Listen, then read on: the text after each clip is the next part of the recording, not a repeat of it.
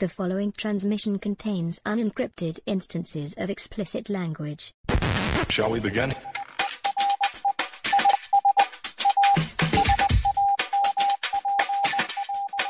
Let's begin.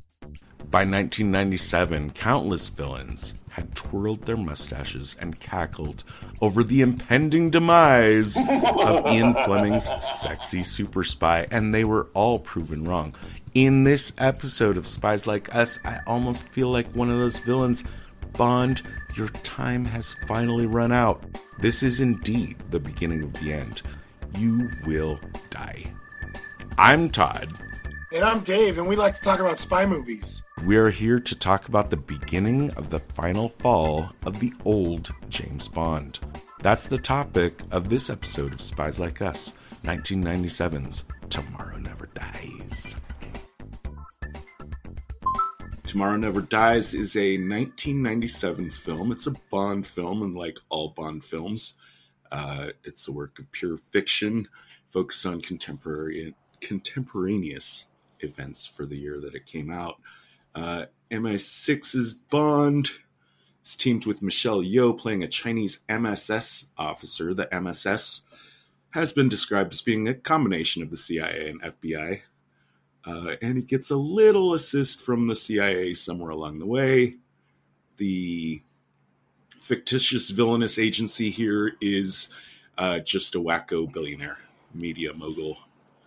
Well, what was the name of his company? Like Carver or something, and then like the paper was Tomorrow. Sure. Yeah. So it was I like guess Carver Media or some shit was his company. Mm-hmm. Yeah, it's the 18th Bond film.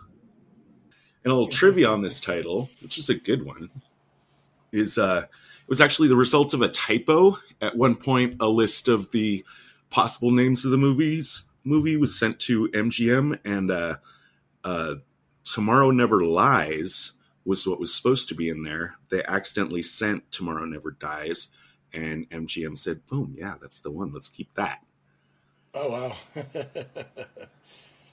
It's the second Pierce Brosnan film, and while it did well, it was the only one of his not to open at number one, it going up against the almighty Titanic.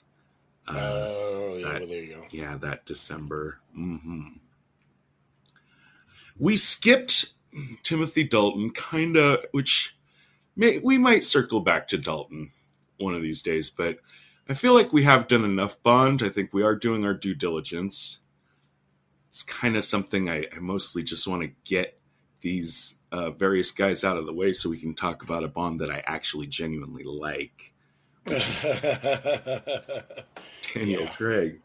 But Timothy Dalton, he got two movies, and I guess this is what I'm picking up on reading up about him. He's actually supposedly a really good Bond. Maybe we should check out, well, at least I should, at some point, check out his movies. Well, him being a good Bond, see, it's like kind of a matter of opinion.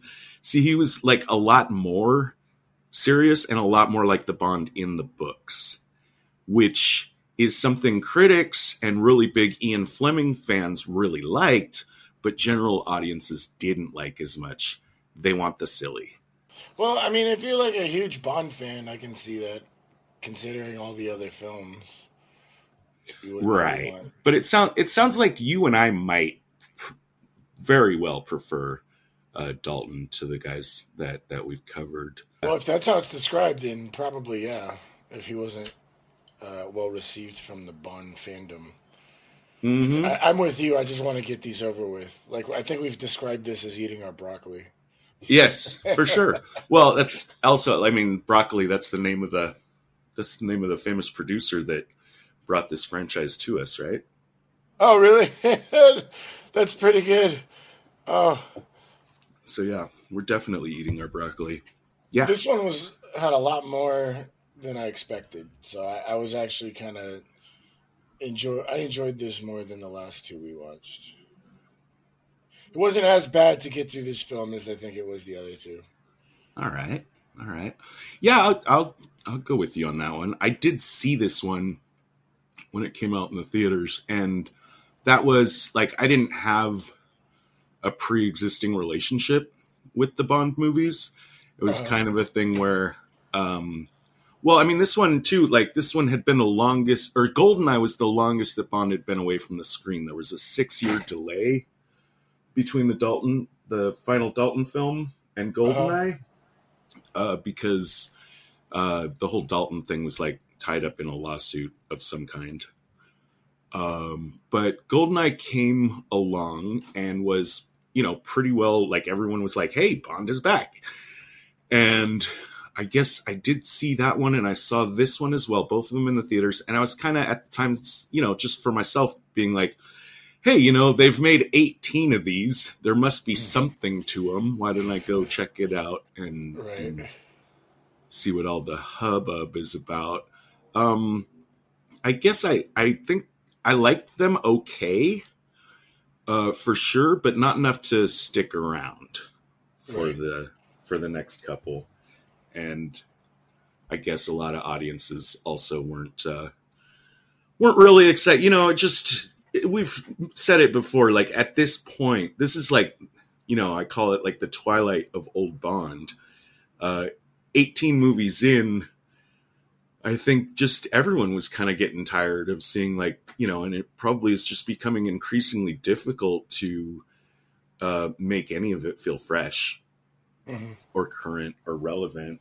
You and I both, I think, noticed strong resemblances of like the second half of this film to the second half of the Roger Moore one we did. Do you remember which one was that? The Spy Who Loved Me. Oh, that's right, yeah.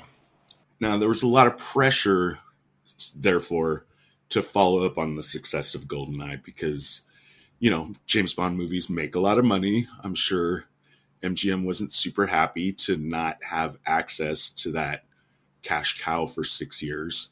Also, MGM had recently been bought, and they wanted this film to time in and coincide with their first public stock offering. So this caused the movie to be pretty rushed and to go way over budget. And the haste to complete it was compounded by what seems like a pretty serious own goal with the script that they had in place in January of 1997. So, you know, the same year it's supposed to come out, they're going at it with a script that focused on the Hong Kong handover from Britain to China that was scheduled for July. Now, can you see any problems with that?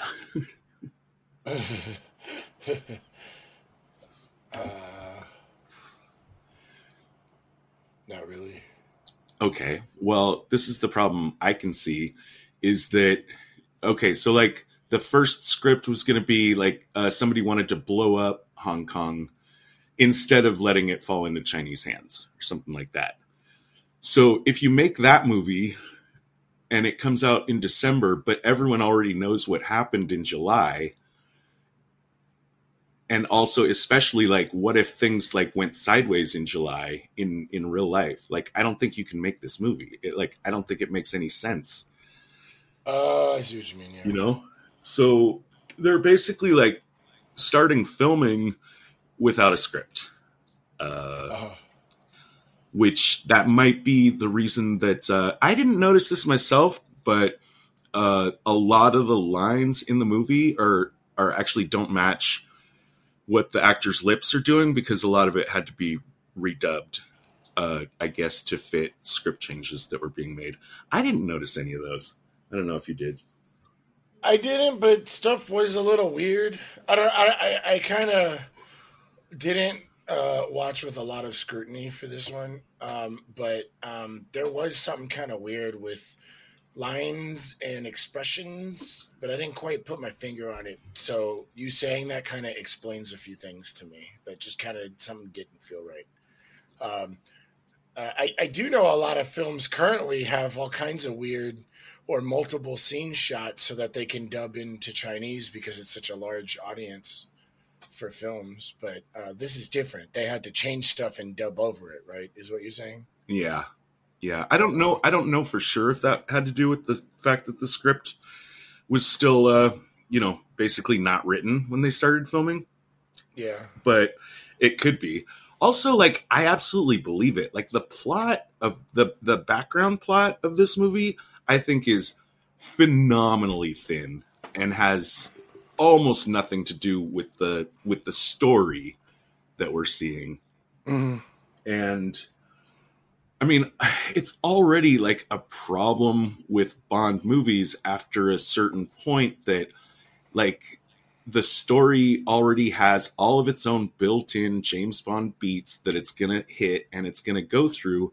And so as you make more and more of them, and they're all basically the same, it becomes like less and less necessary to have a plot that supports the story beats that you're trying to get to, because the audience just basically already knows what to expect.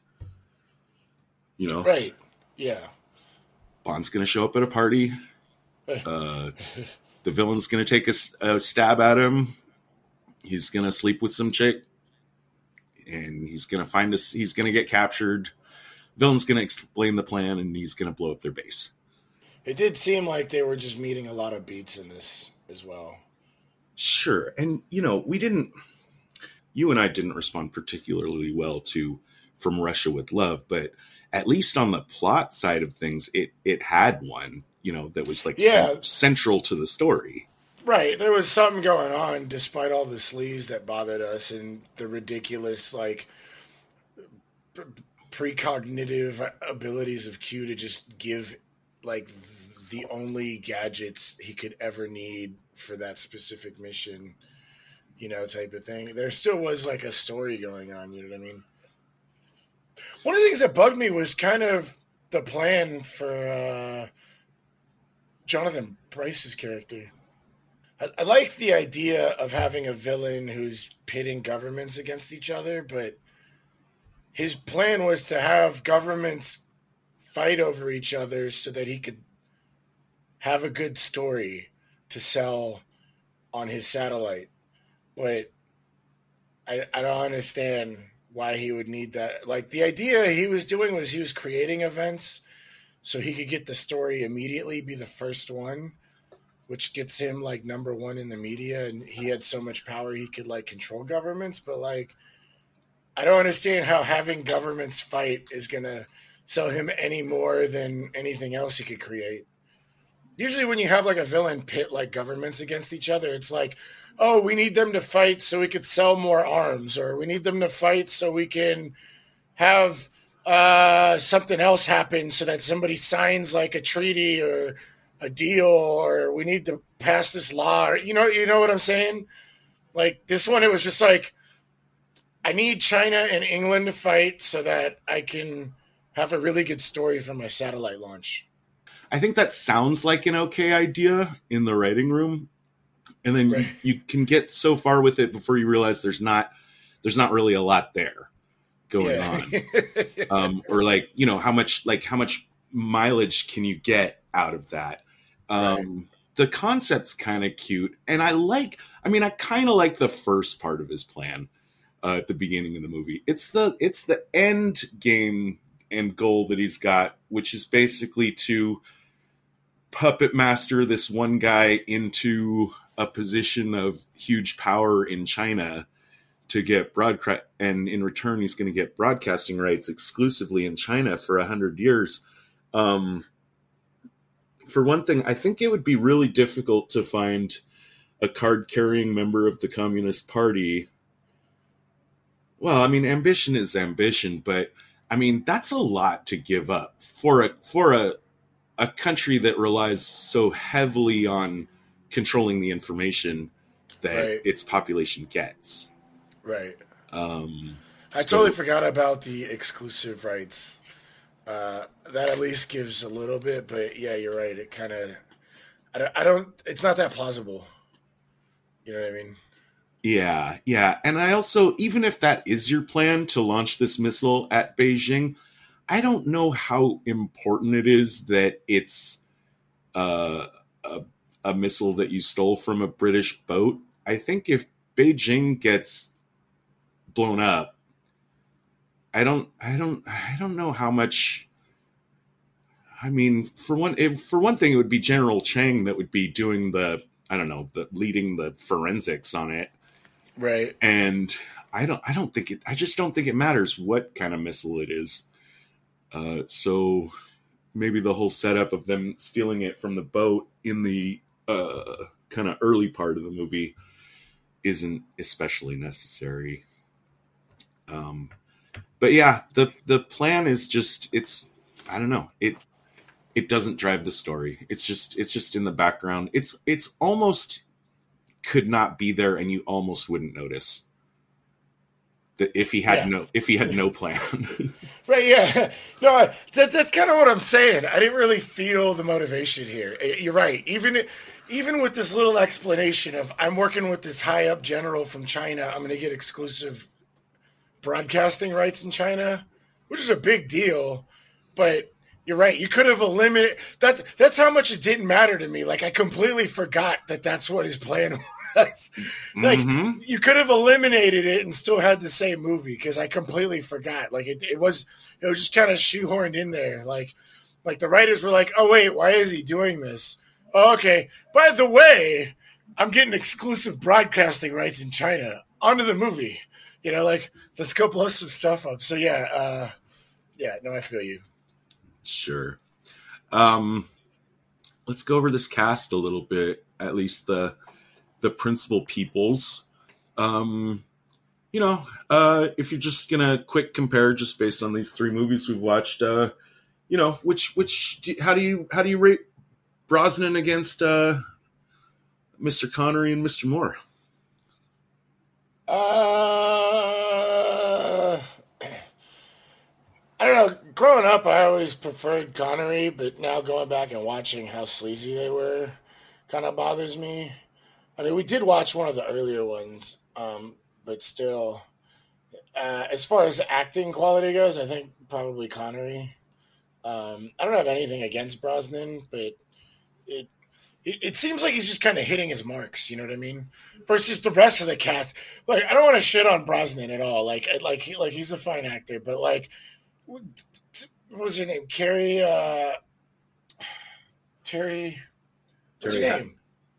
Hatcher. That's right. Yeah. Her and Jonathan Pryce pretty much like stole the movie. And then you have Michelle, who's like, really doing all these cool martial arts moves and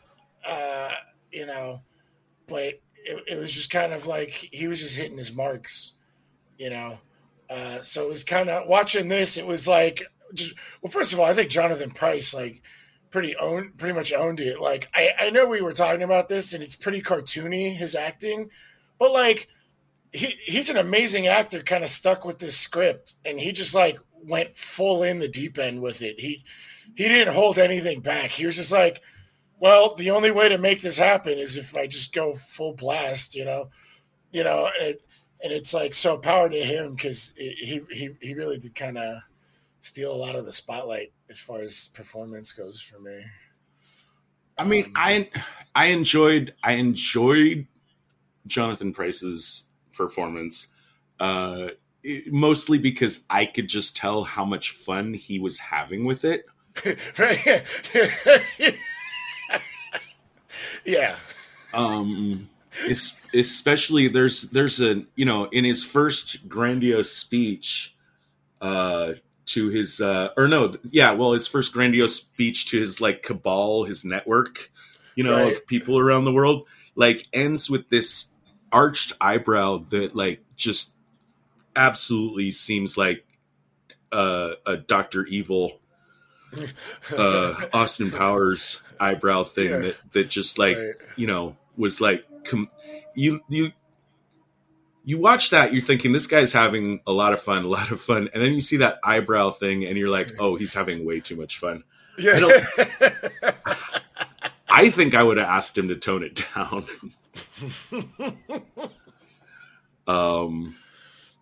But hey, it's what it is. And hey, you want to have fun, you want to cash a check and have a lot of fun doing it, Mr. Price, you deserve to have fun. Right. Yeah. But to answer your question, that's kind of how I feel. Like, like compared to the other performances in the film, it was just kind of like, all right, So like that's what I'm saying. I don't want to like shit on Brosnan, but like it was kind of just like these are what Bonds have to do, and he's just going off the checklist of, well, this is what a Bond is. You know what I mean? Yeah, I think I like him a lot more than other people Right. as Bond. I think he absolutely looks the part. I think he does great in social scenes and kind of exchanging barbs with the villains kind of stuff. Yeah. I also felt that I think he really handles firearms well for an actor that's not, especially touted as like an action hero kind of guy. I think he's a little shabby in the fight scenes. They felt very Star Trek-y to me. I don't know if that's him or the director that made the decision, but like it was like watching, like I love Star Trek, but anybody that watches Star Trek knows you don't watch Star Trek for the action. Oh, I do. Oh, really? Okay. Like even when we did like Garrick, for the podcast, like me hard binging DS9, like the only thing that kept me going was the acting and the writing and just like the story. But anytime there was any action, I was just like, oh my God. And like the worst part in Tomorrow Never Dies, he even did the like double-handed like swing hit that they do in Star Trek where you just like clasp your hands together and somehow that makes a harder punch, Uh-huh. Yeah. So, I'm definitely with you on you mentioned his handling of firearms and watching. I was like, oh yeah, he does have that. But the action, I'm not sure if it's Brosnan or the direction that created that, but it definitely gave me a Star Trek vibe. Right. I think on the sleaze factor, I think he's at least, written and portrayed as much more of a gentleman as I would classify it. Absolutely. Either Sean or Roger. Yes. Absolutely. Yeah. He's still saddled with these really stupid after the kill one-liners. Yeah. So bad. The zingers were so bad.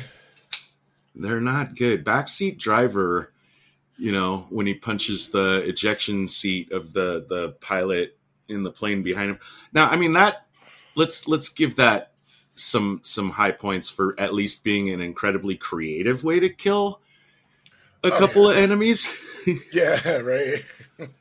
But all the points that it gains for me in enjoyment like are immediately lost as soon as he says backseat driver. Right. That's pretty god awful. There was a good one though, Edifice Complex, when they're flying. Yeah, I really liked that one because apparently Carver had a bunch of buildings. He was like, I'm starting to think he has an edifice complex. I thought that was clever, considering all the other zingers. Because you would need to know about Oedipus to even get that joke. And I'm not sure that's going to hit. Considering the other one-liners, I think there's a more particular audience that needs to hear that joke. Right. Well, he's got these buildings, and the one that Brosnan's particularly commenting on has got this massive picture of his face, and he's got these things everywhere. He's even got them like in his secret lab up on the top of his like news building in Germany, which goes, I mean, I guess like it's okay because it goes to his ego, right? And that's a fun thing to play up, especially for a Bond villain. But like having them even in your secret lab where only your paid henchmen are even going to see them is pretty weird. Yeah. But they so reminded me of the Steve Jobs, because wasn't there a point in time where Apple was putting up that super iconic picture of Steve Jobs up on the side of buildings in LA, Yes. like at that scale? Yeah. I think it was Bill Burr on Conan O'Brien that he was just shitting all over Apple, and Conan was like, "How can you like hate Apple or Steve Jobs?" He was just like, "Look, it's he acts like he's Tesla." And it was just like, he didn't really do anything. And it's just the way he advertises himself. It's just like, Jesus, Gandhi, me, it definitely had a Steve Jobsy feel to it, where it's just like, look, I'm this iconic visionary, all hail the Steve Jobs, you're right. It definitely had that feel to it, that flat, just giant face on the side of a building. I was surprised to find out that picture of Steve Jobs that we're talking about, that wasn't taken until 2006. Oh, wow. So this film is not referencing that. No. Maybe he got the idea. I guess. He was like, that's a great idea. Told his henchmen to go put some posters up. But yeah, and then the conceit is he's this media tycoon, and then the movie decides that for that reason, we're going to constantly make jokes about the media. When Jonathan Pryce needs to go do something, he's like, sorry, looks like I have a deadline to meet. Pierce Brosnan, when he turns off his transmission, he says, time for a station break. They're doing it constantly through the movie, to its detriment, I would say. Didn't you have a good idea for one of the crappy one-liners? There's one. It's one of the after the kill one-liners. Pierce has just tossed a goon into the newspaper machine, and it's all, he's apparently ground up in there, and now all the newspapers are splashed with blood as they're going through the runners. And I think what was the one they used was they'll print anything these days, which is awful, very cringy. Yeah, it was horrible. I think I could have raised my hand in that writer's room and suggested we could do something with If It Bleeds, It Leads, which I think it's better. I liked it. I liked it because it's with the edifice one-liner. I think if the bleed was a good one. I would have liked to hear that more than they'll print anything these days. The one that I'll give a thumbs up to in the movie is right before he kills Elliot Carver with the really redonkulous drilling torpedo thing. Right. Is the first rule of media or something is give the people what they want. Oh, and, that's meta in a way that I can appreciate. Right. That was pretty good, yeah.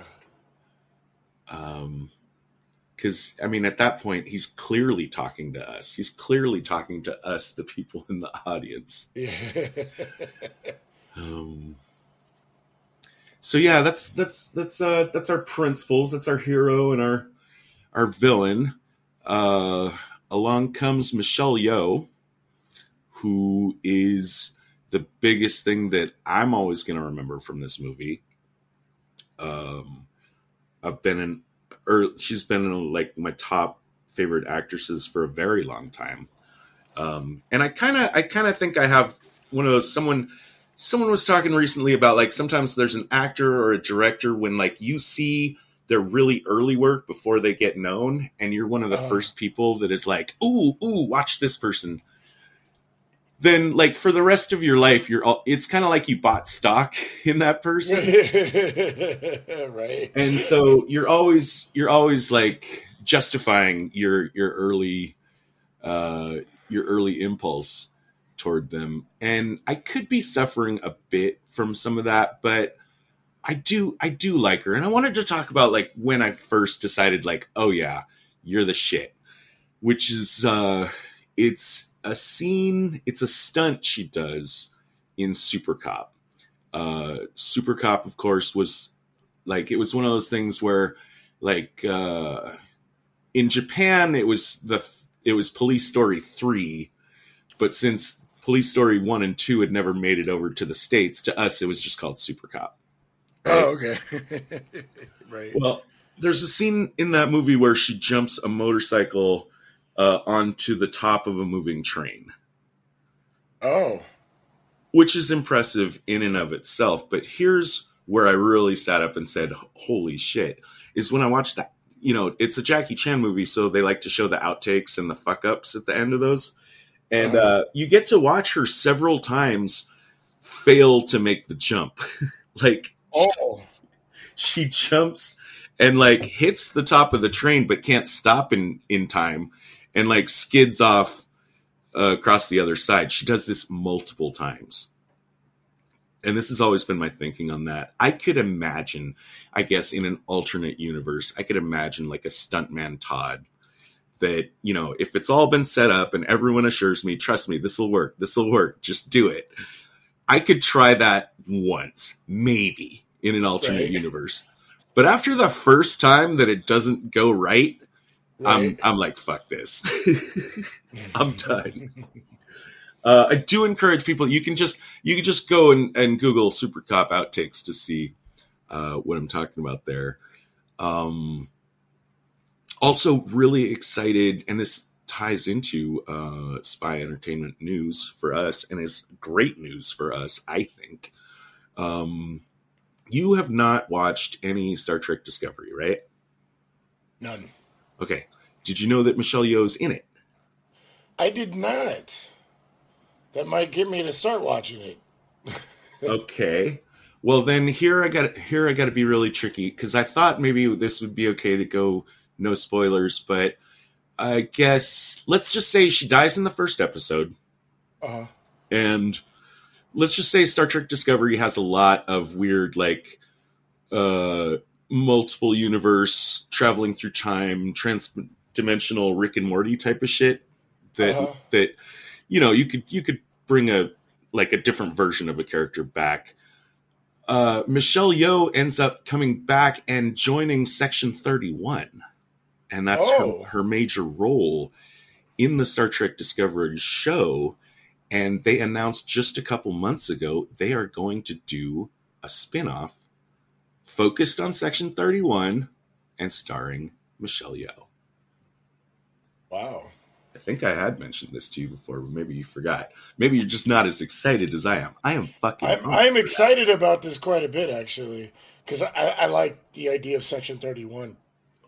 And if they have a Section 31 show, we're watching it, at least doing a brush pass for Spies Like Us. Oh yeah, 100%. We very much liked the Garrett character in Deep Space Nine, and all of the hints that they gave of the Federation Section 31. We thought that is an aspect of the Star Trek universe we feel is criminally underutilized. Right. And it's also an opportunity to have hopefully some actual science fiction spy stuff, which there is just so little of. So yeah, that'll be out there. Possibly. I'm guessing they got the idea after they saw that Rogue One was going to get its spin-off and have basically a Star Wars spy TV series. Someone at Paramount raised their hand and said, hey, you know, we've got this character that everyone really likes. Right. So yeah, really excited about that. Terry Hatcher is a repeat subject on this podcast by way of Spy Kids. That was exciting. I didn't realize that till we were watching it, and I looked her up.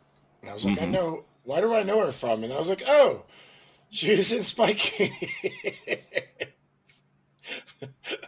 Well, her being in this movie, Tomorrow Never Dies, is probably why she gets cast in Spy Kids. Right. You know, so that they can kind of like pay homage to the spy genre a little bit. She took the role. She's pregnant during filming of this movie, which restricted some of the things that she could do. But specifically took the role because her husband apparently had a lifelong dream of being married to a Bond girl. Oh, best wife ever, right? Yeah, pretty much. That's pretty sweet. Oh, I did not know that. It's really cute, actually.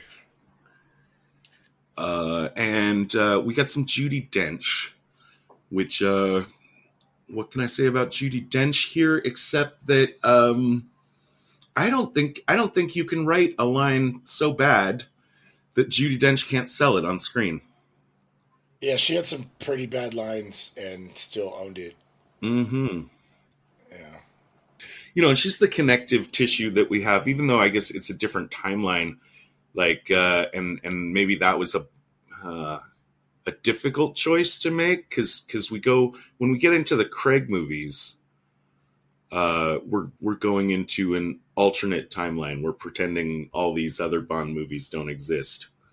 So it might have been an issue of concern to be bringing one of the to bring her playing M from these movies over into the new Craig movies, also playing M. But I'm sure those concerns were raised. I'm super glad that they were overruled because she is an essential part of what makes the Craig movies as awesome as they are. Well, yeah, she's like a phenomenal actress, so it's just kind of like you can't just throw it away, like a talent like that out of the I guess tool set, or is that what you would call it? The toys in the sandbox, maybe. Sure. Just because of timeline issues, especially if you're just gonna wipe the timeline anyway. I don't think it matters. I'd rather see her there than not over like a timeline dispute. Retinal scan complete. Validating security clearance. Clearance granted. You may now enter the briefing room. So, if we're gonna talk tradecraft, we're gonna have to get through this story and thin plot, such as it is.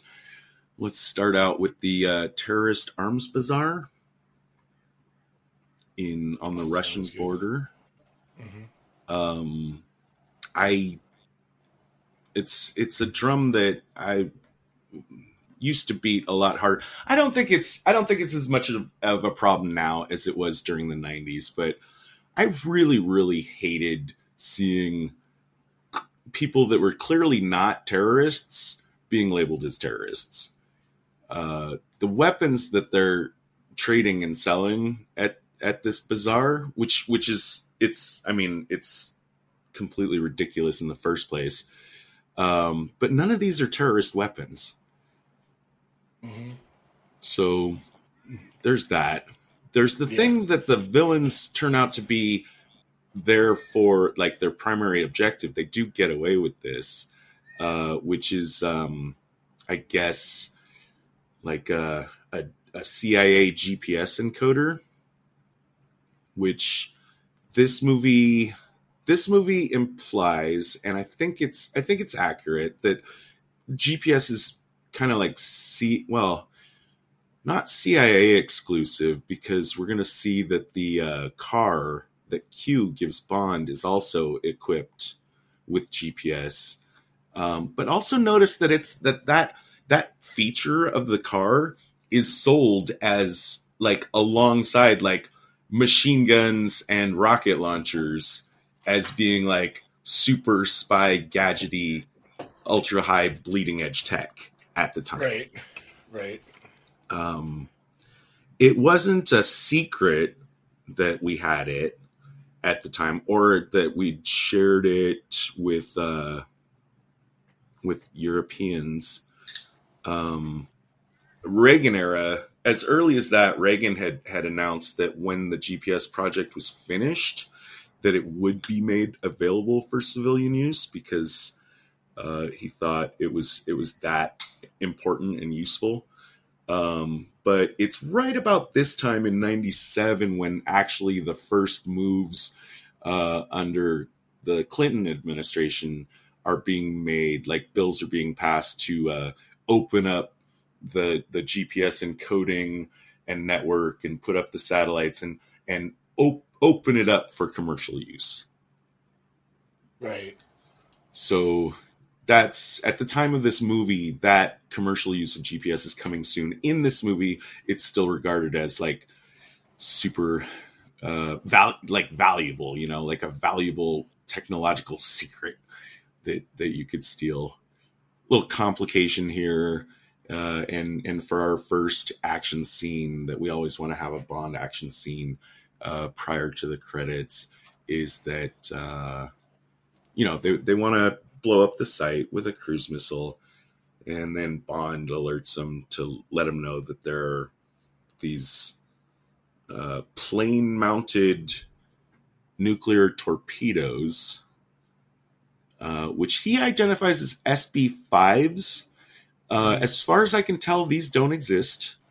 The Soviet Union definitely had and has, and so does the U.S., submarine-launched nuclear torpedoes, but I couldn't find validity of a fighter plane-launched nuclear torpedo, and it's really questionable what you would do with that kind of weapon. I mean, if you want to hit a city, you could do that with a high altitude bomber. Just it's, as far as I can tell, these things aren't legit, and of course, it's totally ludicrous that these things would be sitting around and being sold for auction in this fashion, right? Like a fucking yard sale. Yeah, it was pretty silly that this would not be recognized and like, hey, by the way, there's nukes. Yeah. Also just sitting right there and haggling over them. I'll give you 10 million. No, it's too low. I want 15. No. Yeah, what are they going to hold an auction? Yeah, right. The guy on the British boat, when they go to red alert, he turns a key from one position to another. He basically turns the key from peace to war. I wish I could find a justification for that. I can't decide if I think that's silly or cool. What was this? Basically when you call, like, the captain says, like, battle stations, and, like, everything's now, like, hot. Right. Like, heat up the weapon. Red alert. Yeah, red alert. Heat up the weapons. The technician turns a key from, like, peace to war. Oh, that must be for the Bond fanboys, considering some of the other iconography. You were really bothered, if we're going to talk about iconography, when Michelle Yeoh has her, like, secret, tech station. What were they, in Vietnam? Oh, right. Oh, yeah, I forgot about that part. Yeah, that was funny. And he's going to be like, look, I'll type it. And he goes, and there's just a bunch of kanji on the keyboard. I don't think that's how the keyboards are. It's not. Like, I think they use Romaji, and they just type the sounds, because you couldn't fit 20,000 Chinese characters on a keyboard. So yeah, I like that. It was. So I think maybe this War and Peace thing. Like, you ever watch those old, like, 60s or 70s movies where it's just like, where their red alert iconography is just like, we're on red alert, and they just, like, change the green to the red light, somewhere on some big, like, screen. Like, that's kind of what that feels like. So maybe. When I saw that keyboard scene, I was just like, are they trying to be campy or not? Because if this is, like, a legitimate joke, I want to believe that they were trying really hard to be, like, Bond campy. Okay. But, yeah. Give them that level of benefit of the doubt. Okay. Yeah, that's where I'm going with that peace and war thing, because that keyboard scene was really bad. Yeah. And then anyway, I guess while we're watching the opening credits and all the women and guns kind of psychedelic montage kind of stuff and theme song, the villains are doing what they're going to do with the GPS encoder that they stole. And I mean, as far as, Bond movies go, I think this is pretty clever, actually. Like, if you can fool the ship into sailing into Chinese waters without them realizing that they have. And so they're going to have one of these, I don't know, I've been watching so much Star Trek these days. That's all I can think of. Right. In terms of this stuff is like, you have entered Kazon space, and Yeah. you must turn around. And no, we have the right to be in this sector, kind of stuff. But fooling him in that way, it's kind of cool. Right. It's not as silly as some of the other stuff we see. Then the other part of the plan. So this is so that they can force like a confrontation between the Chinese and the British, and then wait until just as the MiGs are flying over the British ship. That's when they're going to launch their, I guess, saw grinder jaws torpedo thing that doesn't explode. And for some reason, they didn't want it to explode. They just wanted to like control. I don't know. Well, I guess it drills into the ship. That's going to sink the ship, and I guess without having a chance of blowing up the ordnance that they're looking for, because they do want to peel. Oh, they don't want to blow up the ship so they could steal the missile. That's that. Okay, fine. All right, I'll give it to them. Grinder torpedo, though, is incredibly silly. Let it be said. Yeah. Todd's hot take. Now, the stealth ship that they use, right? So the whole plan revolves around them being able to attack the British ship without anybody knowing that they did. And again, they time it with the planes flying over the ship's bow so that people could reasonably expect to imagine that it was the Chinese that hit them. And they do that from a stealth ship that is not as science fiction-y as it might first appear. This ship is not, but looks a lot like an actual stealth ship that the U.S. developed for a time, but then eventually decided was not worth it. I'm giving it a little plus 5 points, and my best number 3 tradecraft of the film. That at least, in a Bondy universe where we're so used to seeing really truly ridiculous technology, it's nice. Oh my God, it does look just like it. Mm-hmm. Sorry to cut you off. Sure. But I had to search these because I've seen like those like Navy SEAL ships that are kind of stealthy. They got the polygon shape and they move fast as fuck, but they're not like black. They got those gray ones. But like I just searched stealth ship and it's got that whole weird thing where you could swallow stuff up on it. I can't believe these were actually made. The Sea Shadow IX-529, and the Navy tried to build, what is this? Sea and Air Parade? Sea Shadow. That's what it's. The Navy tried to build the Sea Shadow. This is incredible. I had no idea they tried to do this. It looks just like it.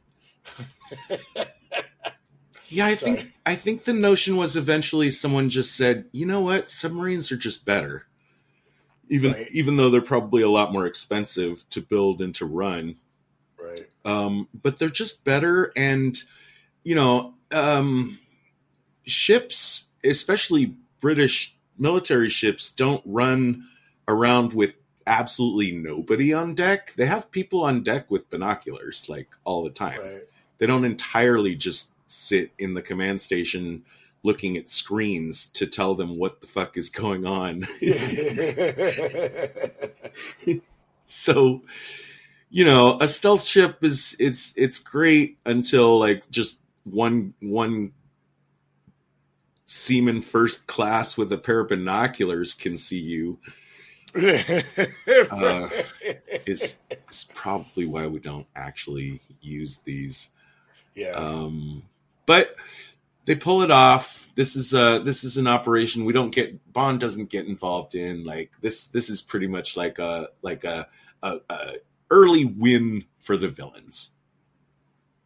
And so now that he's got that incident, that's the incident. Oh, and he's created this international incident, and he's got the scoop.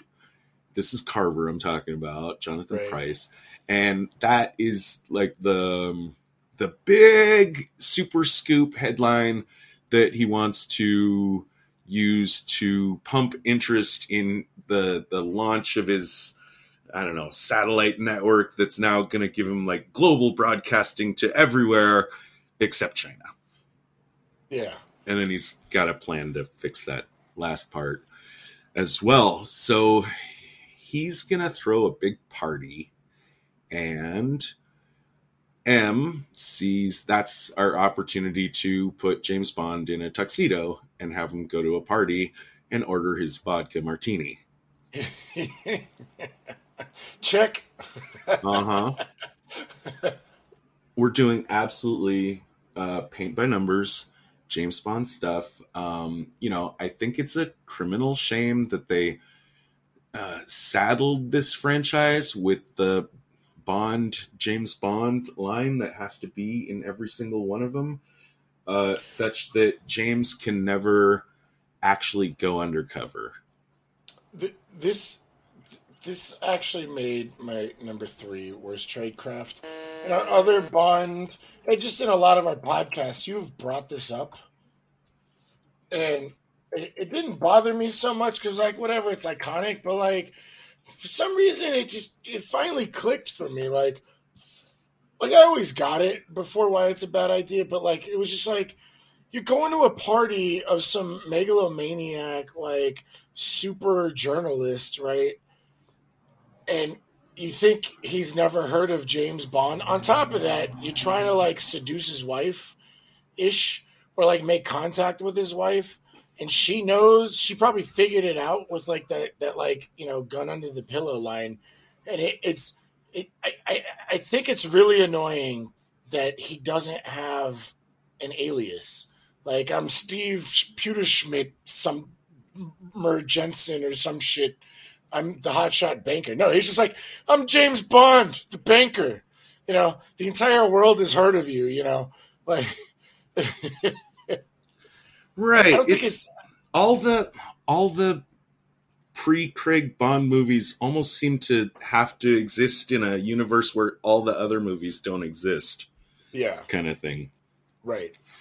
It just becomes increasingly ludicrous, and the franchise increasingly realizes that it doesn't need to justify this kind of stuff or try to be smarter in order to sell movie tickets. So it just keeps doing it. Yeah. He's also there with. Okay, so we know what his stated plan is. He's going to make contact with his ex-girlfriend, Terry Hatcher, who's now married to Carver, and try to get some information out of her. So, okay, makes contact with her. That's all right. I'll give a little plus spy points for the fact that when Carver asks her, like, oh, do you know this guy? That she doesn't outright lie about. Well, I mean, she lies, but she doesn't, deny knowing him. Right. That would be kind of dumb. But she definitely super plays down their relationship. Like, oh, he dated my roommate, yeah. which is a good. I mean, it's a good little bit of cover because right. It would suffer at least medium amount of scrutiny. Mm-hmm. Did they spend time in the same city, in the same, did they have dinner together, etc.? Like it's okay. But other than that, I don't see like, okay, well, James goes to town on Carver with all this insinuation, right? Oh, this is the worst. Let's hear about it. I mean, this made my worst tradecraft number 2. Like, his line when he's just like, "Hi, I'm a banker. Oh, I've heard about your work, Carver. It's like you're really good. You have all this control and coverage." And he's like stroking his ego, which would have been a great idea as someone trying to infiltrate and get to know someone, like stroke this guy's ego, who obviously is an egomaniac, the Steve Jobs before the Steve Jobs, right? But then he's just like, yeah, your paper could reach large. Oh no, that's right. He's like, oh, I heard about your satellites. He was like, merely a tool to spread information. And then he goes, or disinformation to manipulate governments, sink ships. Like, he completely showed his hand. He's a banker. The fuck does a banker give a fuck about that shit? Like, you might as well like be like in Looney Tunes, like the bad guy's hideout. The giant glowing sign. Like he should have just been like government agent. Like, I think it was later in the film there was that tech guy that went through went through his like record. He was like, wow, this banker has crossed all his T's and dotted his I's. But what does that mean? He was like, oh, government agent. Like he didn't even need that scene because Bond just like walks in, I'm a banker. Oh, I heard about your satellites. He was like, yeah, I'm trying to spread info. And he was like, you mean disinfo? He's also making quips like referencing a ship and making a comment like adrift at sea. Yeah. He's aggressively advertising to Carver that I know that you were behind. Well, okay, benefit of the doubt a little bit. Right. Let's say Carver, because right now they only have suspicion, right? Mm-hmm. So maybe, benefit of the doubt is he's checking for a reaction. Because if Carver had you're right, the disinformation thing, that's a foul ball. That's a total fucking it. Yeah. But these more subtle comments are like benefit of the doubt, engineered to see if there's a reaction. Because what if Carver is innocent? Then he's not going to blink at these comments like referencing a ship or being adrift at sea. Right. Those were much more subtle, but those came out. Yeah, you're right. If they just eliminated the like, hey, you're manipulating governments. Here's my bad, but like missing ship, or I'd be adrift at sea. That you're right. That would have been much more clever. Much more clever, but I think still overall minus 5 points because. You need to be more subtle than that. If you're, I don't know if you're gonna, what's the reaction you're trying to prod? Like what constitutes a successful employment of these insinuations? That I don't know. If Carver does nothing, then maybe he's a little maybe less on the suspect list. And if he makes a move against you, then okay. Maybe that this is the guy, or he's higher on the suspect list, but now you've completely outed yourself as your cover is just blown, just fucking. You're not blown. A banker. You're not a banker. Why did you even walk in here telling me you're a banker? Like just walk in and be like, "Hi, I work for like the British government. Did you sink a ship or not?" It would have been much. It would have been much more effective to be that much more straightforward of an interrogation than try and pretend to be a banker and then throw away like your cover story. Yeah, no, it was bad. It was bad. Mm-hmm. At least we got another callback to the Roger Moore film, though, with Terry Hatcher. Yeah, go ahead. No, you got it. With Terry Hatcher and Bond ordering each other's drinks. In fact, I think when we were talking, when we get to the scuba scene, I was like, this feels like The Spy Who Loved Me, And I forgot that the two spies, other than Terry Hatcher's not a spy, but the ordering each other's drinks. Since you put that in the notes, I really think that they modeled this film after The Spy Who Loved Me.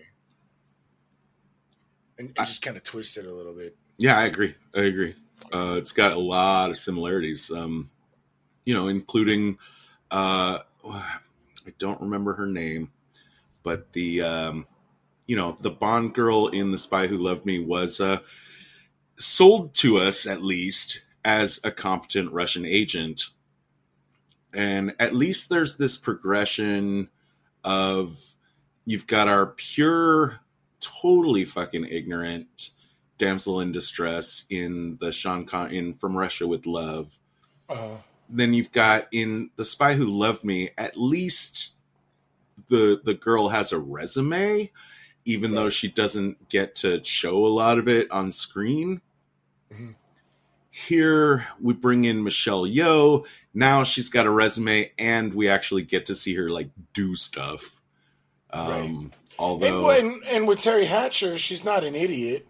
You know, she makes kind of, like you had said, like she tried to cover for James. You know, oh, he's a banker. He dated my roommate in Zurich. What else do you want to know? You know, like, yeah, it's you're right. I think this was a much more progressive, quote unquote. We're getting there. We're right. Over time, slowly. Like, it just seems so slow to get there. I still think it's Rogue Nation. It's my favorite MI6 film, and I think it's the best. I think it's the high watermark for female empowerment in a spy film, where the chick in that movie is every bit Ethan Hunt's equal, and even gets to save, instead of us seeing a scene where the guy gets to save the woman from certain death. We don't get that in Rogue Nation. Instead, we get to see the lady save the guy. And I think maybe we should add that to the list then. I know I harped on MI3, but you're warming me up to doing this. Oh yeah, we'll definitely get there. Rogue Nation is it's my favorite Mission Impossible, and it's pretty high on my list of just favorite movies in general. Right. But like Hatcher's got her moves. I don't know, this thing, like, he could get her out. She says, no, there's no way you could protect me from him. Like, I don't see it. I don't feel like it's justified. I think it's just there to make sure that she sticks around and gets killed. Which, let's see, how did I want to get back into this? I'll mention again, I don't understand, like, Bond doesn't seem to have a plan, except for making contact with Terry Hatcher. What happens is, as often does, is like the enemies overreact, and then that's what tells Bond, like, okay, it's go time, action time, this is the villain, figure his shit out, sneak into his lab, steal his shit, blow his secret base up. But don't forget to get captured first, because you need him to explain his master plan to you, because you're too fucking stupid to figure it out. Trust me, you are. I'll go with minus 5 points a couple times on Carver, which is where, like, he falls right into the James Bond movie playbook by having his goons escort Bond off of the floor and downstairs to beat him up. He doesn't have nearly enough information at this point to think this is a good idea or necessary. Like, it's a total overreaction. Wouldn't you agree? Absolutely. I like, just like with when we did Enemy of the State, like where Voight was just like, let's just ruin Will Smith's life. Like, get some information, like, before you start pulling triggers, So yes, I feel it was an overreaction. Right. Or if you have gotten the scent of the hunter on your trail, then, right, like, your good play is to start thinking of that as an opportunity to provide misinformation. Right. Instead of solid, concrete proof that you're a mustache twirling villain. Right. I'll be mentioning that again, but that's going to hit my worst trade cap number 2, Carver having no restraint in, when he chooses to deploy his goons and go after Bond in this case, very soon after his wife. So back to Bond. Now he is downstairs getting beat up. And now, like, at what point does he decide, like, he's going to shut down Carver's broadcast to the world? It is a huge black eye to Carver, especially as egomaniacal as he is. But if that wasn't in the plan in the first place, why is it in the plan now? That's a good point. Yeah. I mean, I think so. Yeah. And at this point, too, like, just as I said, like, Carver doesn't have enough information on Bond to be making this play, to have him taken downstairs and beat up. Bond doesn't have enough information on Carver to be suddenly, like, making this play against him. All he's got so far is some suspicions, and I don't know, maybe he thinks, like, okay, benefit of the doubt would be, like, maybe my comments about being adrift at sea, like, landed. Right. But it's also equally plausible that Carver is just an incredibly jealous husband. I think there was, like, some shots where, in lines, like, when you get the foursome meeting each other, you get Carver introducing, like, Michelle Yeoh to Terry Hatcher. Hey, wife, look at this, like, hot Chinese woman that is going to be a journalist for us. And then Hatcher's like, hey, look at this hot British guy. So yeah. But I don't know. Yeah, maybe he was just a really jealous husband, and was just like, yo, I got a problem with a banker. Beat this guy's fucking ass up, Maybe that's what his plan was. But you're right. Like, a lot of it's kind of weird. You know what I mean? But weird. that disinformation line really fucked up a lot, and it was such a bad idea to say some shit like that, just to kind of, like, stab this guy who's this powerful, and you don't know anybody in this building. I don't care if you're James Bond. This goes back to my whole work as a team thing. But anyway, he's in there by himself, and he's, like, making these, like, statements to this really powerful person. And it turns out you used to fuck his wife, which is obvious, your whole little story, So, I'm with you. I think a lot of this interaction is kind of weird. I mean, it could be a timing issue in the script, because Carver is soon going to get some information that could support him going after Bond, even if Bond hadn't, like, just been red flagging himself, like, willy-nilly all over the place with the disinformation thing. He's going to go to his tech guy, Gupta. This is going to lead up to my best tradecraft of the film, which is just because Gupta mentions that he cracked into the bank records, and this is the bank that James Bond is purporting to work for, using SSL2 encryption, which was basically, like, SSL was the standard for internet protection at this time, but SSL2 in particular had been hacked, and security flaws had been exposed in it in 1996. And this film comes out in 1997. Just, again, in a Bond universe where I'm so used to just seeing, like, completely made up shit. This is weirdly accurate. Like, this is the right thing to say. Yeah, that's a good catch. I didn't even catch that. That's a good one. I Google every acronym that we see in a spy movie. I always want to know, like, is that real or is that not? In this case, and it doesn't have to be. This is why I'm giving it points. I try not to, but I guess I really am grading on a curve here, is because It's a James Bond film. He could have easily said, I used ENCYX encryption. Right.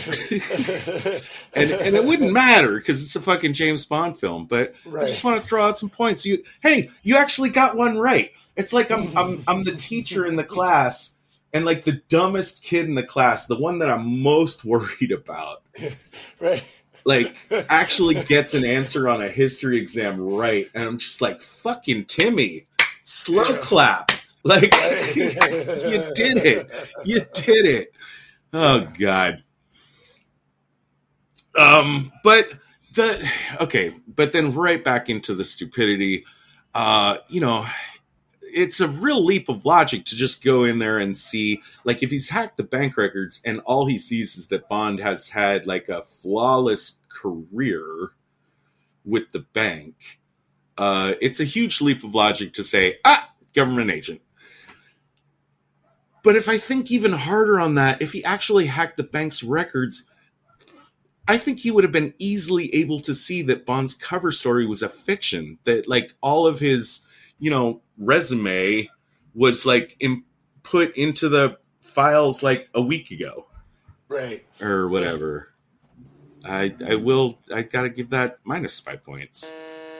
Well, if you're a big agency that has, like, super hackers at that point, you probably could fix the registry to change the timestamp, especially back then. It's probably harder now to change timestamps than it would have been in '97.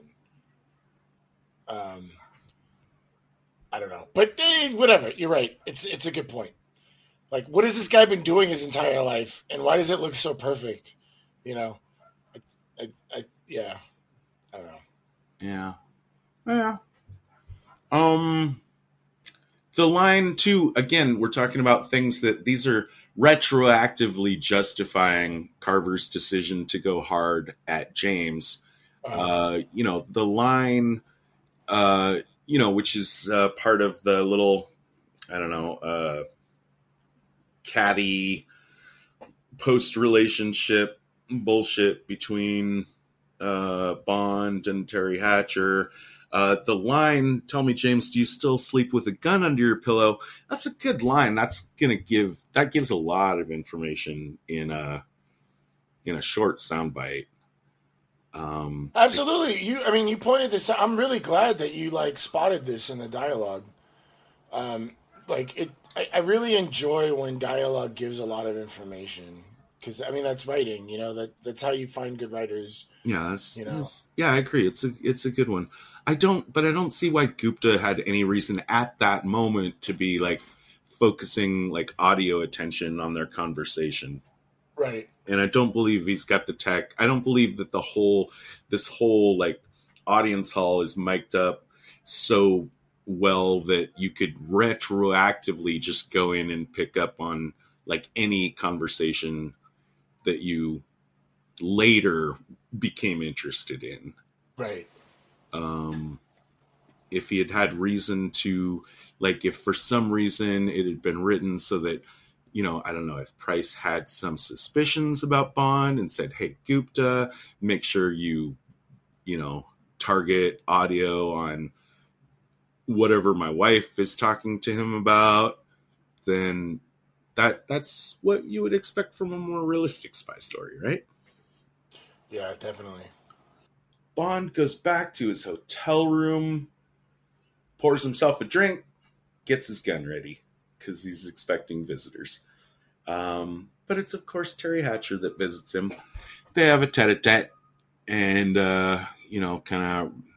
rekindle their romance or whatever. She's got one piece of information to give him. And remember, this was the plan. This was the objective of the operation, was talk to her, find out what she knows. What she knows is that her husband has a secret lab at the top of the building. Okay, I could believe she knows about that. She also knows that there's a secret rooftop access point into the lab. How the fuck would she know that? Well, if he ever took her there, yeah, the helicopter goes to the roof. then lands, and that's how they get in. It's probably his way in, you know. Okay. But you would also think that would be heavily guarded, right? Somebody would be watching, I guess. But yeah, no, I that is interesting that she would know that. But I mean, as his wife, she's probably gone in and out that entrance multiple times. Why though? I mean, it's his wife. It's like she's not. I don't know. Maybe he likes to show off his satellite and brag about it. Maybe he gets drunk late at night and he's just like, "Hey, Terry, come up, see my secret lab." Right. Who knows? Speaking of guarding that lab, there's some questionable shots here, not dialogue, but just in like what the movie chooses to point our attention to. We get a shot of Carver just purely introspecting in his office. He's just alone, you know, chin in his hand, thinking hard. And that's immediately followed by showing some of his goons heading up to his rooftop lab, looking very much like they're expecting an intrusion. Mm-hmm. I feel like this is something like the movie just, like, I don't know, someone had it in their head. It was in the script at some point. Like maybe he's found out, like maybe he had bugged the conversation between Terry Hatcher and James Bond at his hotel room, which would have made a lot more sense. Mm-hmm. And could have justified this, but it looks like he's suddenly, and well, also, okay, so he knows a government agent is sniffing around his shit. Maybe he's like, okay, hey guys, make sure the lab is secure. Mm-hmm. I don't think they do. He's about to release the satellite, and it was told it was a $300 million satellite. Like, be careful with it, guys. Sure. So maybe like they're on high security because this is a big, moment. Maybe. Okay. All right. Bond is going to follow up on that information about the rooftop access point. He's going to just fry an electronic lock in order to cause it to open. I'll say I don't think that's how any electronic lock should work. If you electrocute it, I think it's going to stop opening, not start opening. Right. Or at the very least, that's a really bad design. Some shenanigans are going to ensue, and he's going to be making his escape again through that rooftop hatch. Now, this time he turns around, he fires bullets into the locking mechanism, and that makes a lot more sense to me. Again, you destroy the lock to stop it from opening, not to start it from opening. Right. This is another place where Michelle Yeoh just makes an appearance. And running back to the party real quick, I missed this. This is going to happen this is the second of 3 times that Michelle Yeoh is just going to show up at the same place as James Bond with no explanation. She showed up at the party. She specifically told Carver that she snuck in, which never raised any eyebrows for him. He just made a comment about, liking a woman with initiative, minus spy points. You should definitely be telling your bodyguards or your security force, like, hey, why the fuck are people just, getting in here without being questioned? And if you're so hyper focused on Bond, like, at least make some kind of gesture toward finding out who this Michelle Yeoh person is. She makes another appearance here again. We're confused as an audience and as characters, like, why is she in the same place as Bond? Blah, blah, blah. But I'll get back to that more later. I'm okay. Slight spy points. I like the fingerprint scanner as far as gadgets go.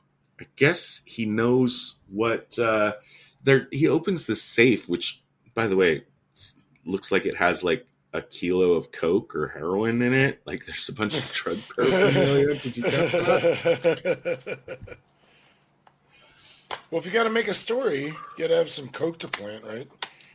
Or I maybe don't he know. just does a lot of coke. I think the director is just someone's just telling the set dressers to just like put some villainous shit in there. Yeah. We do action for a while, and the result is that Bond makes it out of the building with the GPS encoder, hides it in his car, puts it on maximum security. Right? Or did I skip? Yeah. Oh, no. He hasn't hidden it yet because he's got to hear about. He's driving away. Oh, he gets a phone call from Carver, and he's like, I believe you have something in mind. He's like, what are you talking about? I'm just a banker. Like, that ship has sailed. But he's like, you have my GPS and my wife in your hotel room. And this made my number 2 best tradecraft was my wife is in your hotel room. Because that is like for a film like this where like subtlety is not like going on anywhere, that's like a subtle hint that like, that, you know, Paris's life is in danger. Now you've basically cornered Bond into having to return to the hotel because he's like, oh, this guy who probably is some like, you know, just psychopathic or sociopathic, like megalomaniac, super powerful person, probably just murdered this woman that I'm supposed to try and protect. And I'm going to drive back to the hotel to make sure she's okay. So this you have things of mine, my wife in your hotel room is really a way to kind of like bait Bond into going to a specific location, and you know he's going to go there immediately. So it's probably a trap, but he has to go anyway. So it's kind of I like this. So this made my best tradecraft number 2. Yeah, it's fairly solid.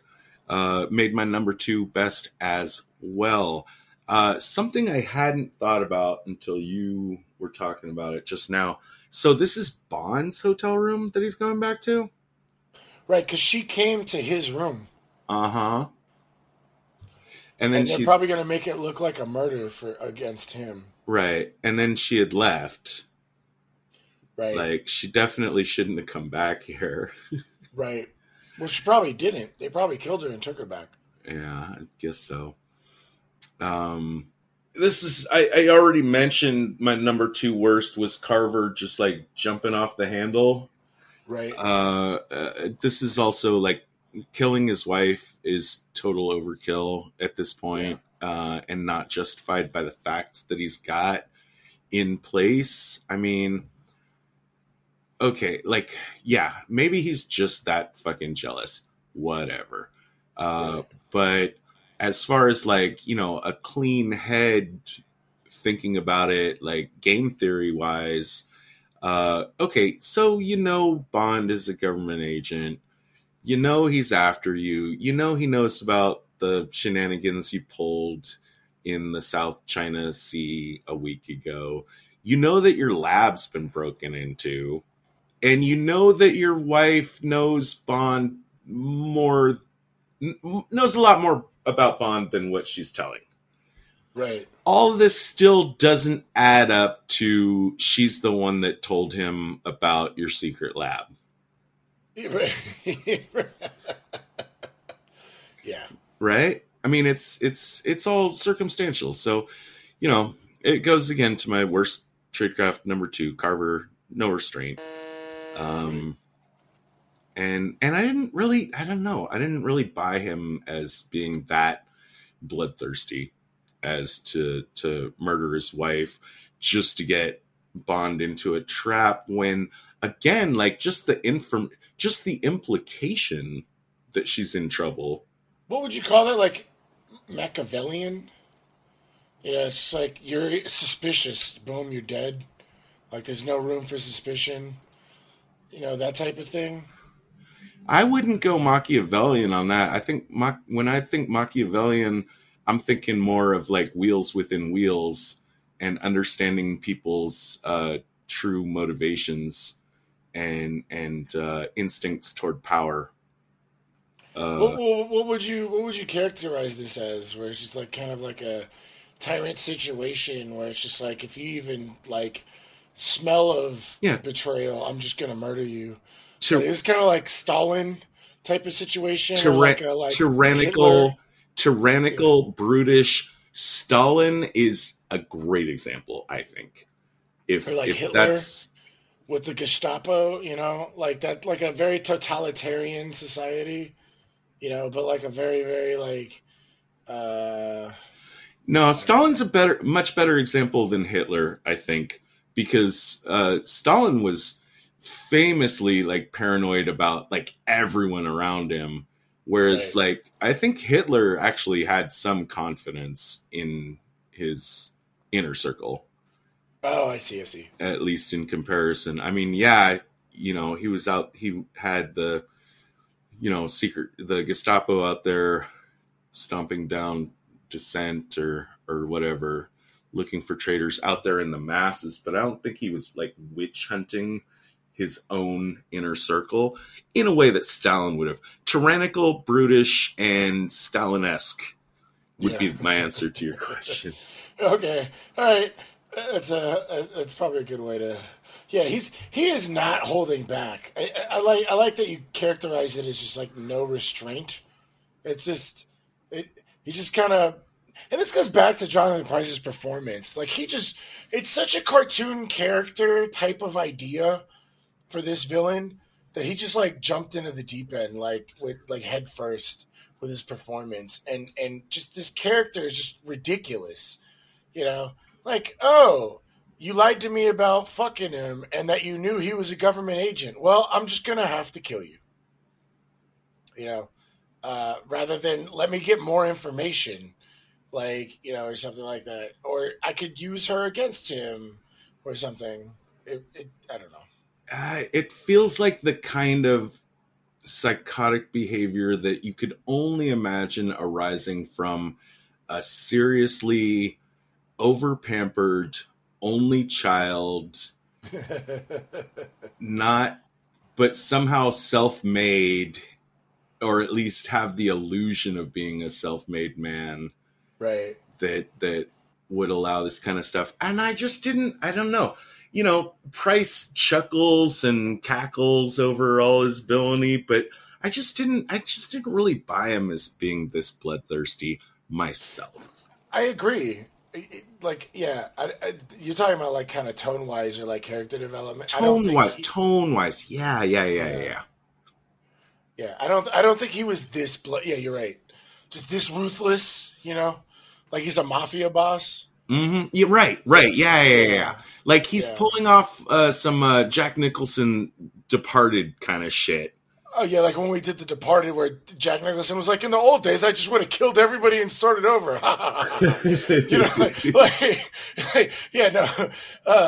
Carver does not give off that vibe. Right. So, the GPS is going to lead us to, okay, well, what really happened to the ship from the earlier scene? And we're going to run a halo jump, which is going to lead us, to getting captured, which is essential for a Bond movie.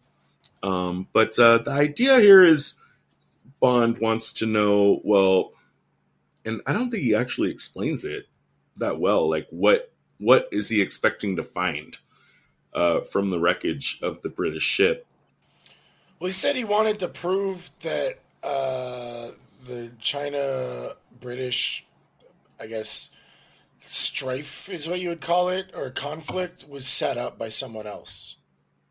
So he's going to find the boat because no one could find the boat because because of the scrambling of the GPS, it was somewhere where no one could find it unless you would know that it had been scrambled. Right. And he confirms this with his CIA buddy, Jodan Baker, who is, for his short screen time is delicious. And I like him in a Bond movie in the couple times that he showed up as our CIA guy, because he is so, I mean, at least here, he's, Hawaiian shirt, Panama hat, big and bold, calling James Bond Jimbo. Yeah. definitely what the British think Americans are like, or especially some high ladder, connected military American would be like, just waltzing around like, yeah, Jimbo, like. Yeah. He kind of reminds me of the CIA guys that we saw in that scene in Munich. Yeah. Just seemed like a bunch of, who's that guy that he's in Anchorman and The Office? Comedic actor, big guy, bald, usually really crass. Oh, Kevin from The Office? I forgot his name. No, not Kevin. Let me see. I'm gonna look this guy up. I'll be able to edit this. I want to nail this guy. David Koechner. Oh, that guy from Anchorman. Right. Oh, okay. Yeah, I know who you're talking about. Yeah. He seems like in a if you were gonna translate, like if you wanted to bring the Joe Don Baker energy into especially a comedic version, like a more parodic version of a James Bond film, like you would use him as being the CIA guy, right? Yeah. Just big and brass and just Texan as all fuck. Yeah. And walking around with his pants unzipped and doesn't give a fuck. Yeah. Right. I liked, okay, so, there's so little tiny nuggets of tradecraft to extract from this huge iron mine of a James Bond movie franchise machine. I like that, the guy, that Bond is questioning about the GPS system. He mentions the Devonshire and Joe Don Baker just shuts him down right there. Says, I didn't hear anyone mention Devonshire. Just answer the man's question. Right. You're not on the need to know. And that was a really good line. Yeah, nobody said that. What are you talking about? Yeah. Let's keep it at least a little bit real here. It's above your pay grade. Just shut up and do your job. We get the Halo jump, which is, I think you mentioned, I think while we were watching it, you said you kind of liked watching this guy skydive. I did as well. It looked cool. I think if my research is correct, I think the stuntman made 20 jumps in order to get this footage, which seems like a lot, but the footage I don't think is actually all that great. I had to go back and think like, well, what are some of the best like skydiving action scenes of all time? Immediately my mind goes to Point Break. And I rewatched the scenes in Point Break, the skydiving scenes in Point Break. They are so much more complicated. So much more like actual acting going on, so many more close-ups, so many more people involved. And that was done in 1991. So I gotta say, I don't know. I think the stuntman in this, like, if he had to make this jump 20 times, either the camera people that were trying to capture the quote unquote action were just not that competent, or the director or the guy just wanted to like say like, hey, I can, if I get paid per jump, so I'm going to do it as many times as possible.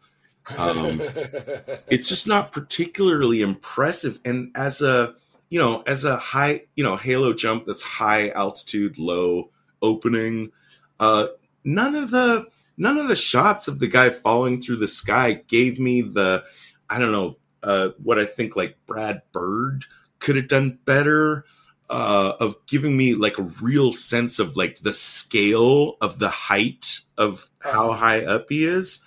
I think that, this guy could have jumped from, fucking 600 feet and we could have gotten the same footage in like one take. That's me. Yeah. If you... I agree with you. It just looked cool, going through the clouds and like the whole explanation beforehand of like, oh, you have a high chance of dying. Don't do these things. That was our setup. It kind of was fun to watch. But yeah, you're right. It didn't seem like it gave us the scale. I did want to point something out though with this because it was really hard for me to find my best and worst tradecrafts in this film. So I'm going to give my number 3 best tradecraft. There's one quick line, and it goes really quick.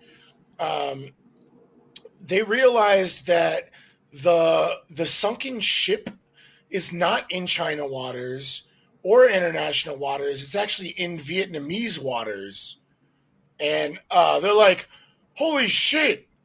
Does he have anything that says America on his gear? Oh, his fins and his tank and his suit. And oh my God, if he gets caught, blah, blah, blah, blah, blah, Vietnam's going to go ape shit.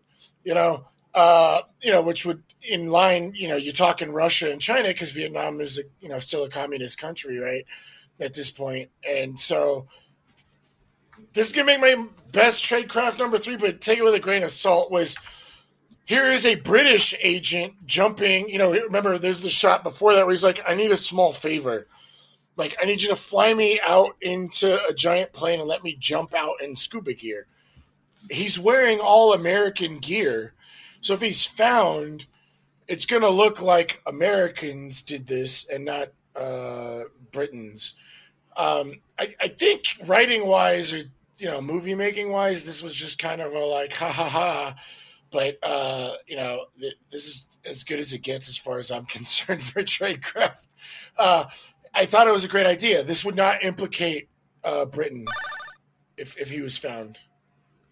Well, yeah, but, that makes me think, like, you shouldn't have any markings for I this agree. kind of jump. Absolutely. Yeah. Absolutely. Yeah. Yeah. Like I said, I'm grabbing for straws here. Oh yeah. The nuggets. Those little fucking nuggets. We gotta find them. Let's see. What were my pluses again? Oh yeah, SSL2 being my number 1, Stealth Boat being my number 3. Luring Bond. Okay, it's solid, but it's only solid in the context of a movie that has nothing to do with spying at all. Right, exactly. And that's why this is why this is broccoli for us. But it's still like it's we have to do it. I mean, I feel like we do have to do it. We have to sow some Bond in here. We have to talk about what makes a not a good spy movie in order to really understand what makes a good spy movie. This is not a good spy movie, just in case. And we can't be a spy movie podcast and not talk about Bond, right? It just doesn't feel fair. I'm gonna be pretty happy when we'll give it another 6 months. We'll get to Craig though. Craig movies, I'm super on board with. I think you're slightly on board. What's your status? Oh, I like the Craig movies, absolutely. Especially if we're doing Casino Royale. Oh, we have to. Yeah. I think that's not just a fine spy movie. I think that's maybe in my top 20 like movies of all time. It's ridiculously good. Michelle Yeoh is going to show up here again for a third time for no raisins, minus logic points. Again, well, she's what just do like you mean no raisins? She's a very adept Chinese spy. Every time, like when he goes to the building to sneak into the secret hideout, she's trying to sneak in too. A good agent would be getting information. We just don't see that in the movie, right? I think it's kind of cute how they keep meeting up like this. It's the at the same time that I'm calling no raisins. I would like a movie. I would much prefer a movie where, she's also running an operation on her own. But this is the third time that she's just shown up at the exact same place and same time, conveniently, And again, just to be there, like not in any kind of plot driven manner, but Yeah, just she's there because, for the same reasons he is. She's trying to get information, right? but the timing. No, I agree with you're absolutely right about the timing. It just so happens they both get there at the exact same time, but she's there for the same reasons he is. Like they're following the same breadcrumbs, which I guess if you're following the same breadcrumbs, timing wise, you might get there within the same window, but you're not going to go find a sunken ship within the same hour, right? Is I think what you're saying. It is. Like that is exactly what I'm saying. She might have showed up like 12 hours later or 12 hours before, but because that's a big op. 8 hours. 8 hours before would be a stretch. Yeah, exactly. Yeah. For Bond, he had to ask help from the CIA and like jump out of a giant plane to look hidden, so no one knew that he was there, or whatever. Yes. I see where you're going with this. I'm on board. So I'm going to take this opportunity now that we've talked about the 3 times that she coincidentally shows up at the same place in the same time, and none of it seems to drive the plot forward.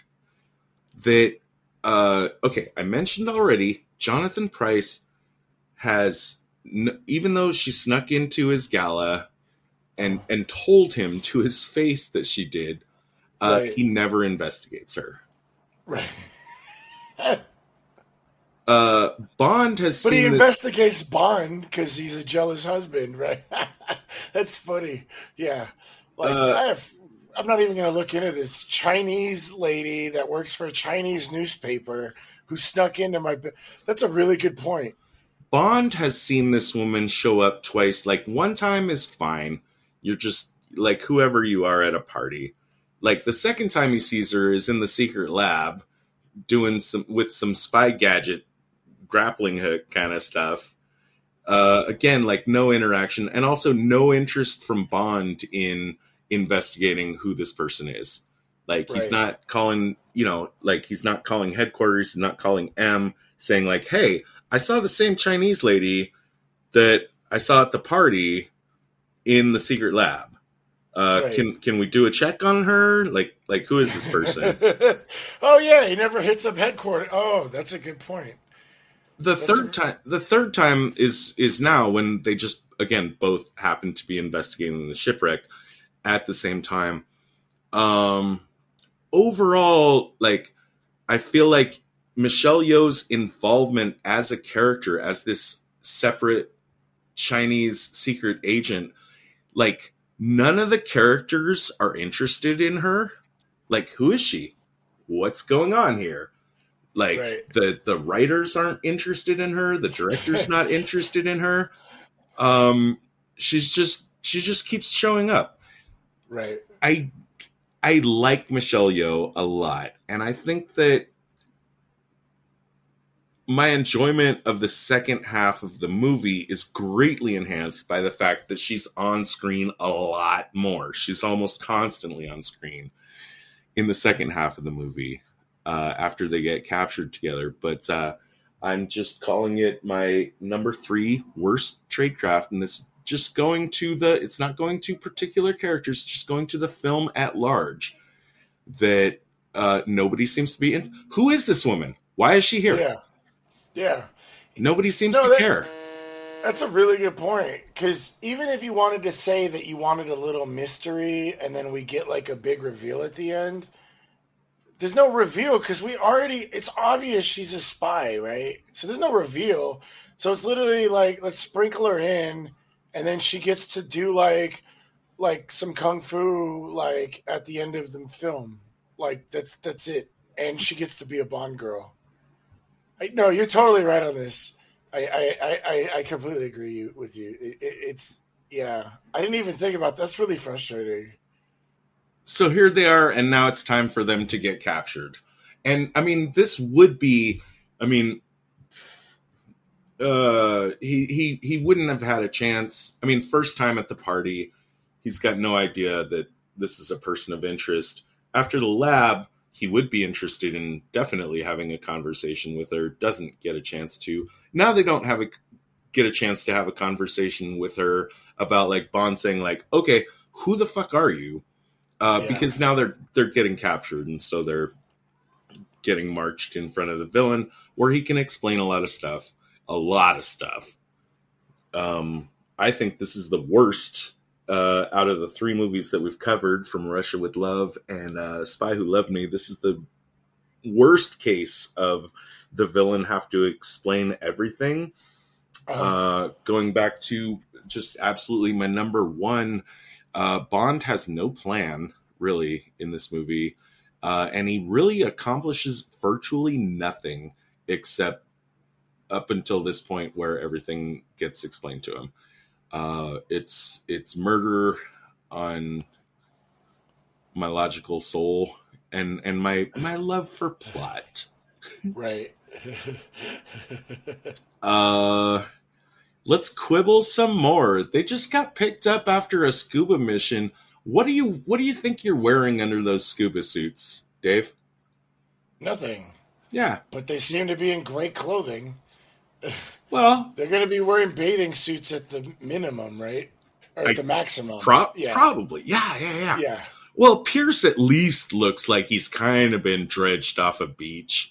You know, he's got a kind of a bedraggled shirt, but it's a collared shirt and slacks that you absolutely wouldn't have been wearing underneath that wetsuit. She is wearing a tailored, nice. I mean, she's looking pretty cute here in her little tight, like red leather jacket and white. I don't know. It's not exactly a tube top, but probably a halter. And probably in heels. What did they dress them? Like they're even dressed this way in the helicopter after they pulled them out of the water. Did they bring clothes along for them? That's just, I mean, my OCD has no limits is the lesson of that story. Right. She also, I also want to complain about her hair.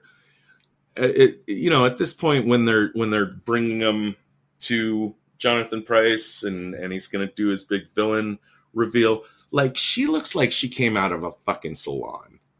Her hair looks amazing. Yeah. It's okay to look a little bedraggled. Like, you've been through some shit.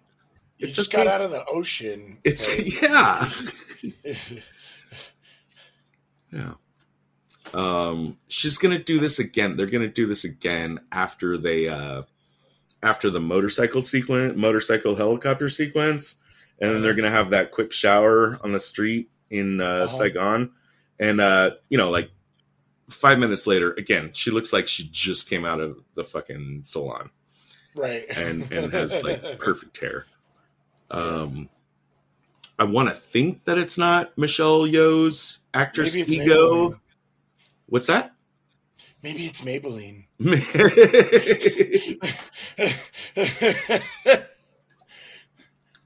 In the first Star Wars movie, after they get out of the trash compactor, they all had perfect hair in the next minute.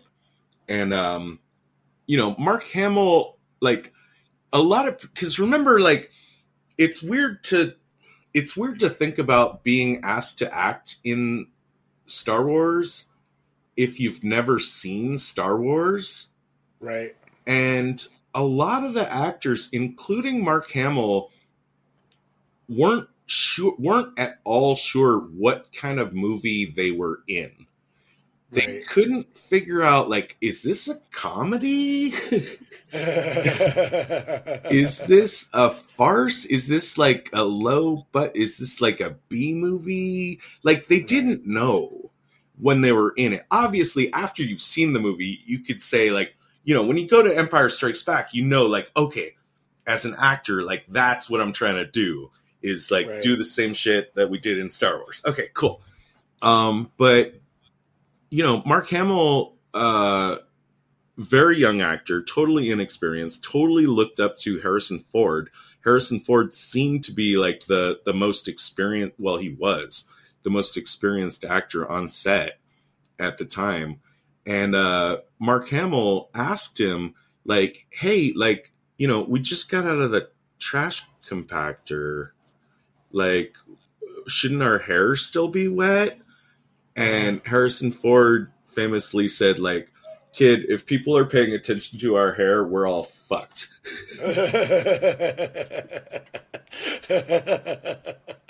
That's pretty.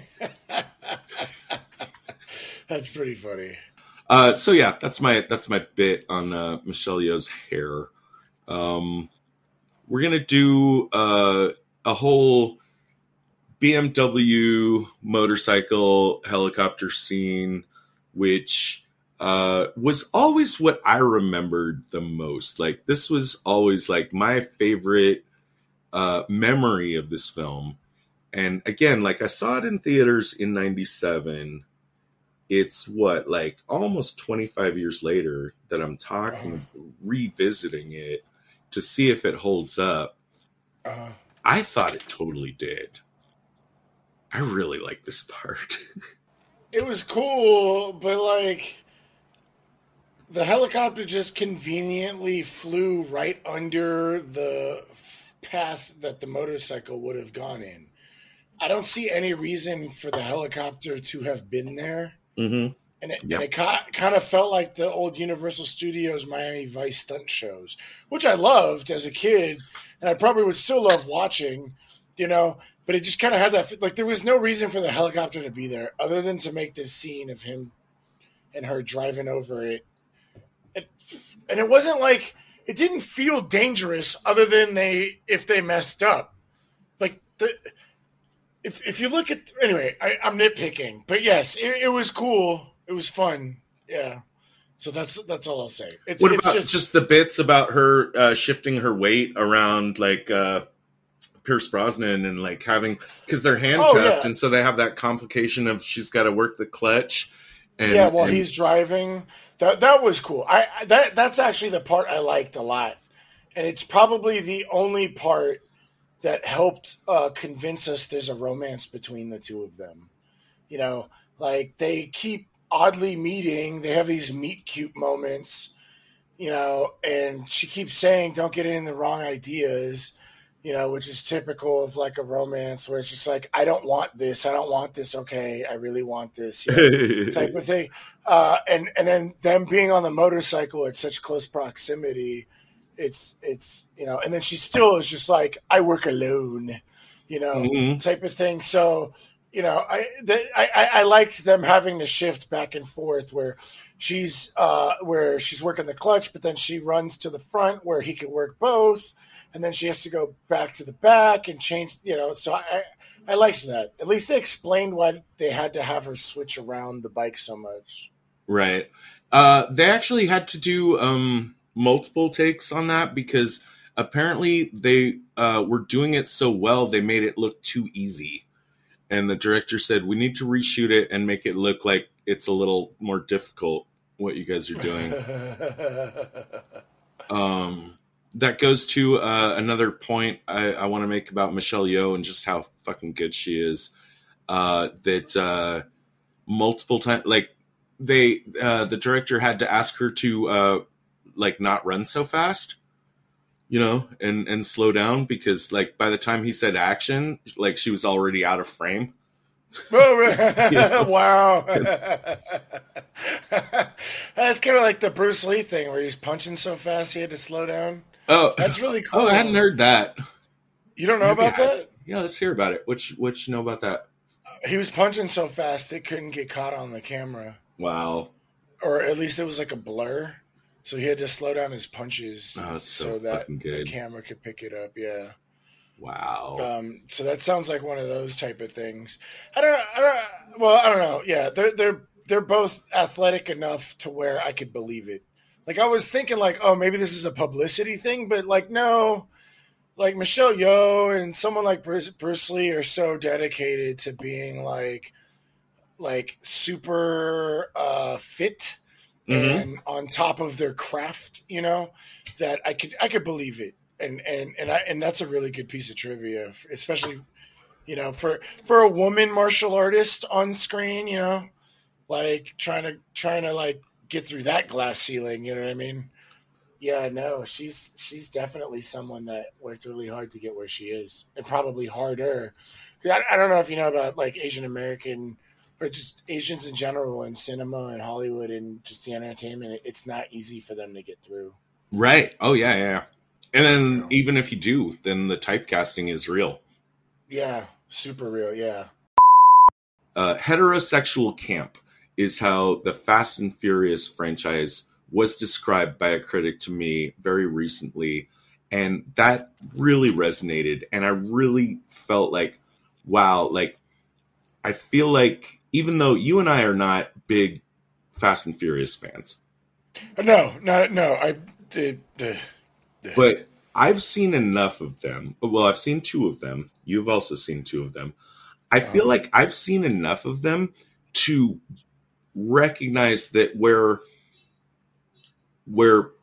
pre-Craig Bond left off is where Fast and the Furious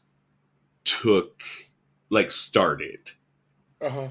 It's total redunculousness, absolute winking at the audience, give the audience what they want, just over the top, but maybe with some better characters, like whereas Bond was always like kind of trapped in his own predetermined shell of quips and easy story beats that the early James Bond movies established. James Bond films have always been about like hyper masculine heterosexual wish fulfillment, and the way I remembered the jump across the helicopter was, if I'm gonna jump across a Russian helicopter with Michelle Yeoh sitting on my lap on a BMW motorcycle, you have checked so many boxes for me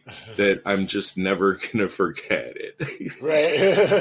Like, that's just, it's absolute pure, like unadulterated, uncut cocaine. I love that shot. I'd love it, and I'm gonna love it to the grave, because that is 100% wish fulfillment that I can get behind. One thing I definitely wanted to cover, and I don't know if I should have put this up later. I agree that Carver's plan is kind of silly, but so is a lot of like what Bond is doing. One of the things that really bothered me, and this is it was hard for me to pick my best and worst tradecraft, and this is going to come from my number 1 best and worst, because I can't figure out if this is a best tradecraft or a worst tradecraft.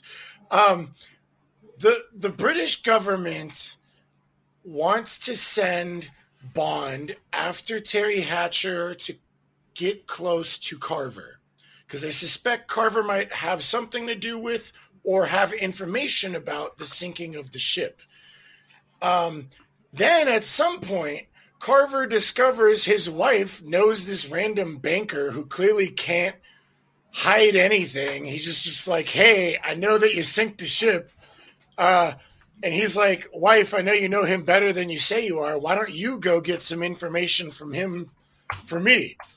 And I'm not sure if these 2 strategies of using Paris as a pivot point is the best tradecraft of the whole story or the worst tradecraft, or both. It kind of bothers me a little bit. So first off, we're going to send Bond to kind of climb the ladder, or at least get closer to Carver by talking to an ex that hates him because he fucked up. They're just like, it doesn't matter, Bond, you know her. Just pump her full of information. You're good at this, right? Well, first of all, this is going to blow his cover because she knows him, which it did, right? It did. She was like, "Do you still sleep with a gun under your pillow? Like, I know you're doing something other than being a banker." Ha ha ha. You know, that's number one. Then number two, the megalomaniac sending his wife after Bond. He obviously figured out she knows him better, unless he's testing her loyalty or whatever. I don't know, but it now tips his hand that he's on to Bond, and she flat out tells him he's on to Bond. So I understand this is the access point for both of them, right? Like, her and Bond obviously had a relationship, but I don't think this is a good idea for a spy. In fact, I would have picked a completely different spy to send after her and talked to Bond about, like, okay, well, what are her likes and dislikes? What are her what are her strengths and weaknesses? What are her motivations? What are her fears, you know? And sent some other guy to maybe try and seduce her, you know? Or I don't know, like, or just found some other way to. It's just, the whole thing kind of is weird. It makes sense because it sounds to me like you could have got, even if you want Bond to talk to Terry Hatcher, like you could have gotten the same result by sending her an email or a letter or a phone call saying, meet me at such and such a place. Knowing what we do know about their relationship, she might have responded. Right. Exactly. Instead of just kind of showing up. And if she didn't respond, then maybe show up. I understand she's a point of contact, right? And there's already an established relationship. But it's also going to blow his cover because we hear the gun under the pillow line. He probably already knows she knows. And with their sex scene later, she's like, what happened? Why did you leave me? Did I get too close too fast? And he was like, yes.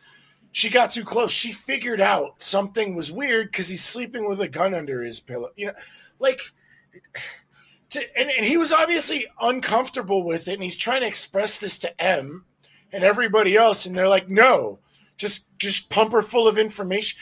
The whole thing, it's either like the best decision or the worst. You see what I'm saying? Yeah. So, like, I couldn't decide on this. So I'm making this my number one worst or my number one best tradecraft is the play on Paris of hey, we're gonna send Bond after Paris, and we're gonna send Paris after Bond. You know, where Carver sends her after Bond after finding out they had a relation. You know, I thought that was a good play. You know, but then it's kind of like, well, not really, because it might rekindle their relationship. You obviously don't believe her. Like, you obviously know they had more of a relationship than she's letting on. You know, but, like, do you trust? Like, it doesn't add up. Sorry. Anyway, but you were about to say something. I don't know. If I needed to split that log for you, I would go, like, best. Like, it's plus spy points for the plan and minus spy points for the execution. Well, that's a good point. Yeah. Oh, yeah. You know what would have saved it? If he didn't say, like, oh, using your satellite for disinformation and controlling governments. At least he could have pretended to be a banker that's just just thirsty for his old girl that now is his wife. Like, he could have been like, oh, no, I'm just love struck and I miss the girl that I let get away. That line of saying disinformation ruins so many opportunities for his cover. You know what? You got a good point. If we're gonna split the log on that, yeah, you're right. Like, yeah, it was just executed very badly. But yeah. Sorry, I had to go off on that. No, it's fantastic. I've got a brief essay, or at least, I want to briefly talk about stakes in action movies and what makes a good action movie versus a bad one for me. And I put a decent amount of thought into this because, again, it's a Bond movie. It's primarily an action movie. It's not a spy movie. Right. I've been on record saying I don't like extended action scenes. I Lord of the Rings like shit, especially like in The Hobbit, like they go way too long. Just fighting over shit like I don't care in very short order, and then I just feel like I'm being assaulted. But then I was thinking about like action movies that I love, and thinking about like what is the key chemical difference between like an action movie that I love. I'll go with Die Hard as my case over here on the left. I'll put Die Hard. You love Die Hard, right? Oh, absolutely. All right. And I'll put I don't know, The Matrix Reloaded over here as a movie that I fucking hate. And by the way, I just rewatched The Matrix. Doesn't hold up for me at all. The first one or Reloaded? The first one. Oh, okay. Yeah, but it's a million times better than Reloaded. What's the difference between these movies? I think it's stakes. I think it comes down to stakes. It comes down to personal stakes of the action hero doing their stuff. I'm looking at the end action sequences of this movie. They're great, and I still don't really care. What if James Bond's daughter was in Beijing? Boom! Changes everything. Right. Changes everything. Right, yeah. Why is it important that John McClane's wife is one of the hostages? It's important because emotional stakes. Right. If John McClane was just a random cop coming across some random people trying to steal some random amount of money, like, yeah, he's kind of doing his job. But he's not fighting to save his wife.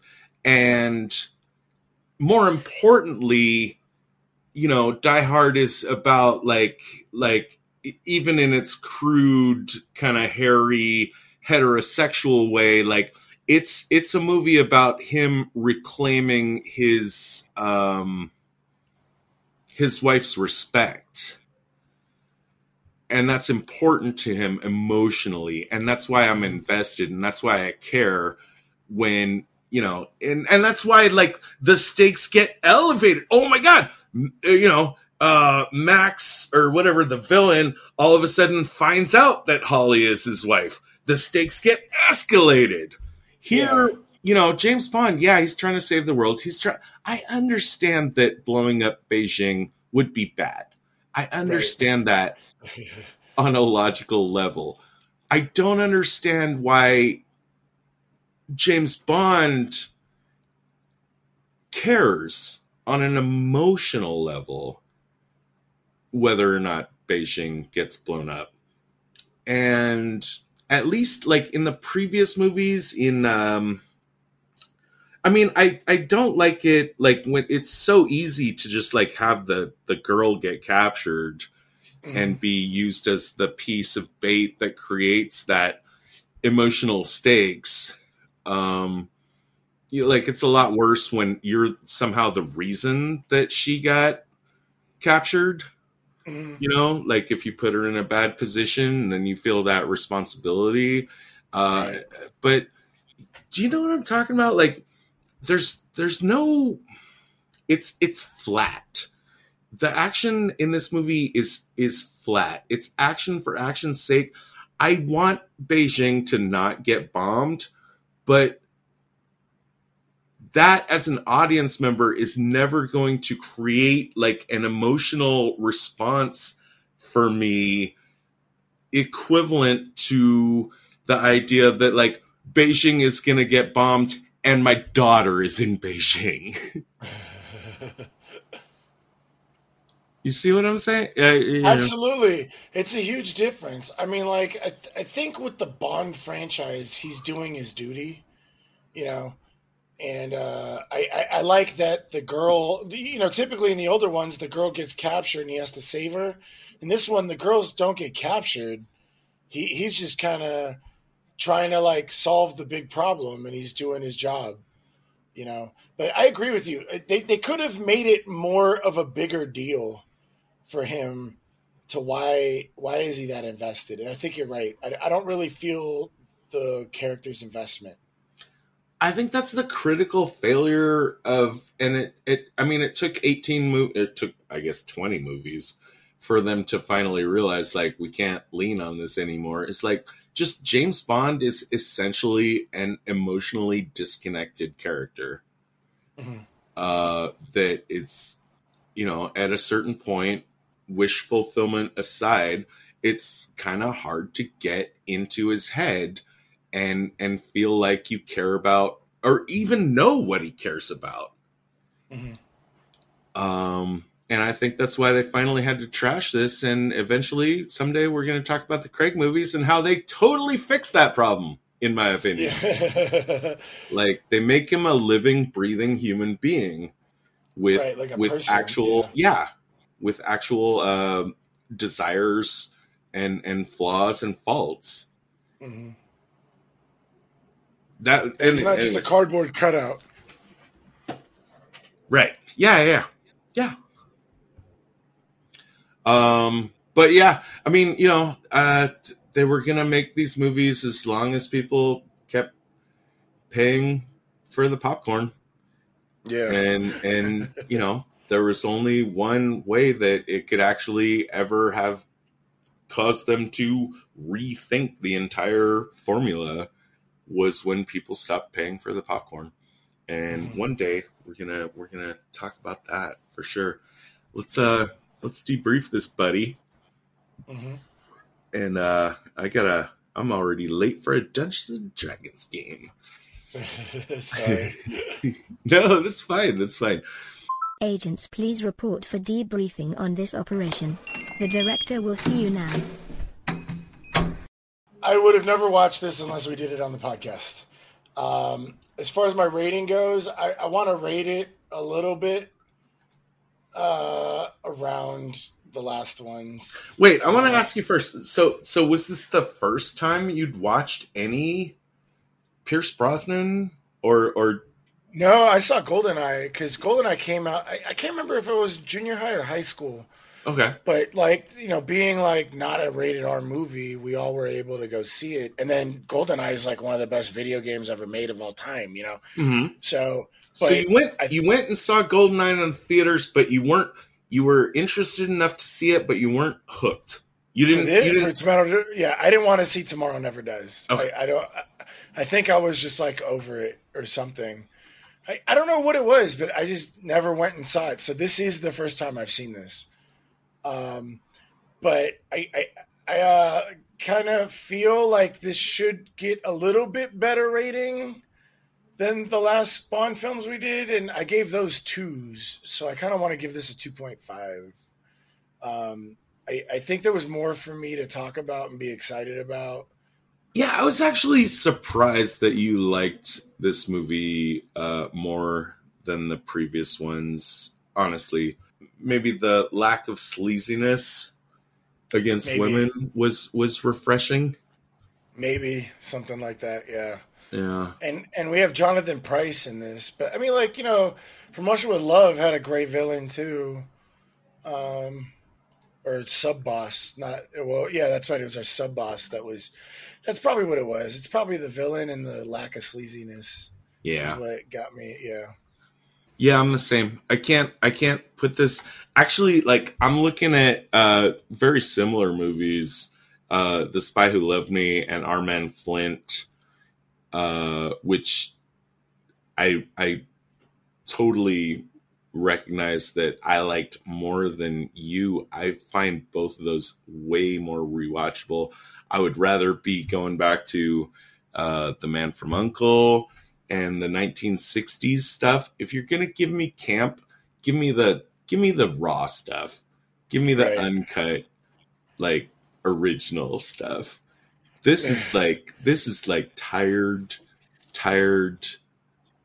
tired running over the same material, and it needs to die. Is it better than Spies Like Us? Yes. Is it is it better than Spy Kids? Yes. Yeah. I'm absolutely 100% with you on a 2.5. The best tradecraft I found in this film. Number 3, the stealth boat has an actual analog in reality. Surprising for a Bond film. I'll give it some plus 5 points for that. Jonathan Pryce's plan to lure Bond into a trap is one of the only actual like psychological plays that we see in the movie. I call that my number 2. My number 1 is the use of SSL2, the reference at least to that kind of encryption, because that is exactly right. Again, just surprising. It's like, Timmy, hey, I see you in the background. You've been failing history like all this like last year, and you finally got one answer right. I just wanted to fucking give a gold star to Timmy over there.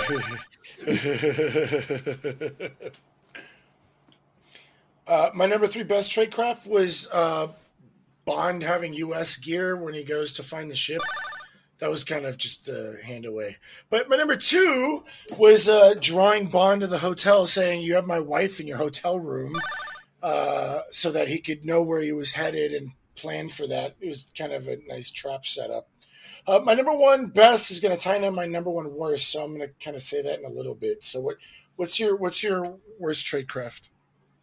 Number 3, the movie has no interest in Michelle Yeoh as a spy character, and neither do any of its characters.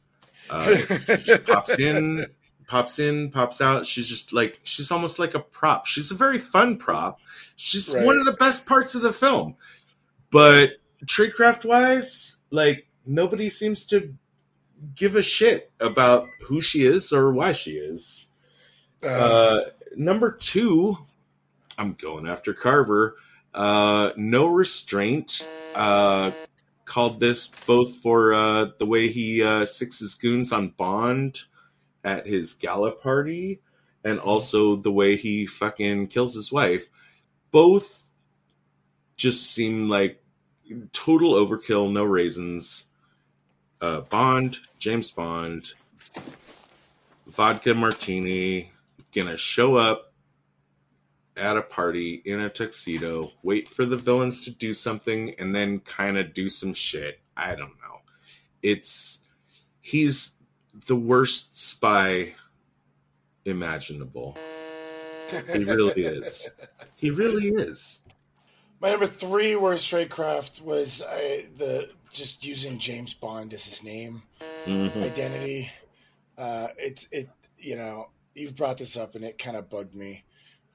Finally this time. My number 2 worst tradecraft was him showing up as pretending to be a banker and then meeting this like journalist about his satellite and being like, "You're using it for disinformation to manipulate government?" Like, just totally tipped his hand, blew his cover, no chance. It was dumb. But my number 1 worst tradecraft and my number 1 best tradecraft were kind of like, I'm not sure. Is this the best or worst? It's how the British government used Bond to get to Carver through his wife, and how Carver used his wife to get through Bond. It sounds like a good idea, but it was just kind of like executed weirdly, and a lot of problems came up because of it. So I'm not sure if I should make it my best or worst, but I just wanted to kind of flag that as like, this could have been a great idea, but it turned out to be a really bad idea. And then really, was it a good idea to begin with? Or maybe it was a great idea. I don't know. I didn't like it. Park benches. So this is where we kind of gauge where it stays in realism, 1 to 5. I'm going to let you start the bid. I think it's better than Our Man Flint. But I think a 1 is warranted. Unless you want to convince me a 1.5. I have no argument. I am absolutely at a 1. There's no spying in this movie. There really isn't. None. Yeah. And even the spying is pretty bad. And even when they are trying to spy, it's pretty bad, and they make stupid fucking decisions. Yeah. Yeah. Yeah. Oh, yeah. It's a 1. And that's the end of our show. Thanks for listening. If you'd like to reach out to us, you can find us on Twitter at spies_like_us. Visit us on our website at www.spieslikeus.net. You can find out about upcoming episodes. Also, what will really help us out is if you give us a review on wherever you found our podcast, either on iTunes or your Android app or YouTube or wherever you listen to us. Even if you didn't like the show, just give us a review. It'll help us, give us feedback so we can make the show better. And it can also help other people who haven't found the show yet find out about us. Hey, Moira, initiate Protocol 9. Protocol 9 initiated. This podcast will self-destruct in 20 seconds. The preceding transmission sampled the songs Ice Cold by Audionautics, Enter the Party by Kevin MacLeod, and sound effects from freesound.org. Attributions and links are found at spieslikeus.net. Editing by Todd Hostetler.